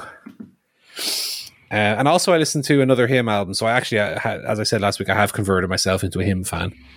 I listened to their third album, which is called Deep Shadows and Brilliant Highlights. And it was, again, very, very good. So they're a band that they've already disassembled. So I'm late to the party, but I'm quite enjoying their stuff. So there you go. Alrighty, that's another good edition of Music Guff there, an album of the week. Thank you very much for listening, everyone. Beefy show this week. Plenty to get you through your Monday. That's why they call me the tribal beef. Acknowledge me. Okay. Also, I got that meaty old ass. Oh, see, I thought that's where you were going to begin with, to be honest. Anyway, we will be back next week with more albums for everyone. More beef. More beef Wellington. All the usual fun and games. We'll probably have a GoldenEye update, another Last of Us episode to chit-chat about, and of course more wrestling. The wrestling world never stops. Never, ever, ever. Thanks for listening, everyone. Have a good rest of your week. And if you want to go to chairshotpodcast.com and pop us an email, you can ask us a question. You can weigh in on the gaming guff like we had this week. You can send us a quiz. You can send us a question. You can send us a wrestling take. Maybe we'll agree with it. Maybe we'll make fun of it. I don't know. So thanks for listening, everyone. And thank you very much to my co-hosts, Paul. You're welcome, Barry. And thank you to Joe. Thank you very much. We'll talk to you all next week, folks. Bye-bye.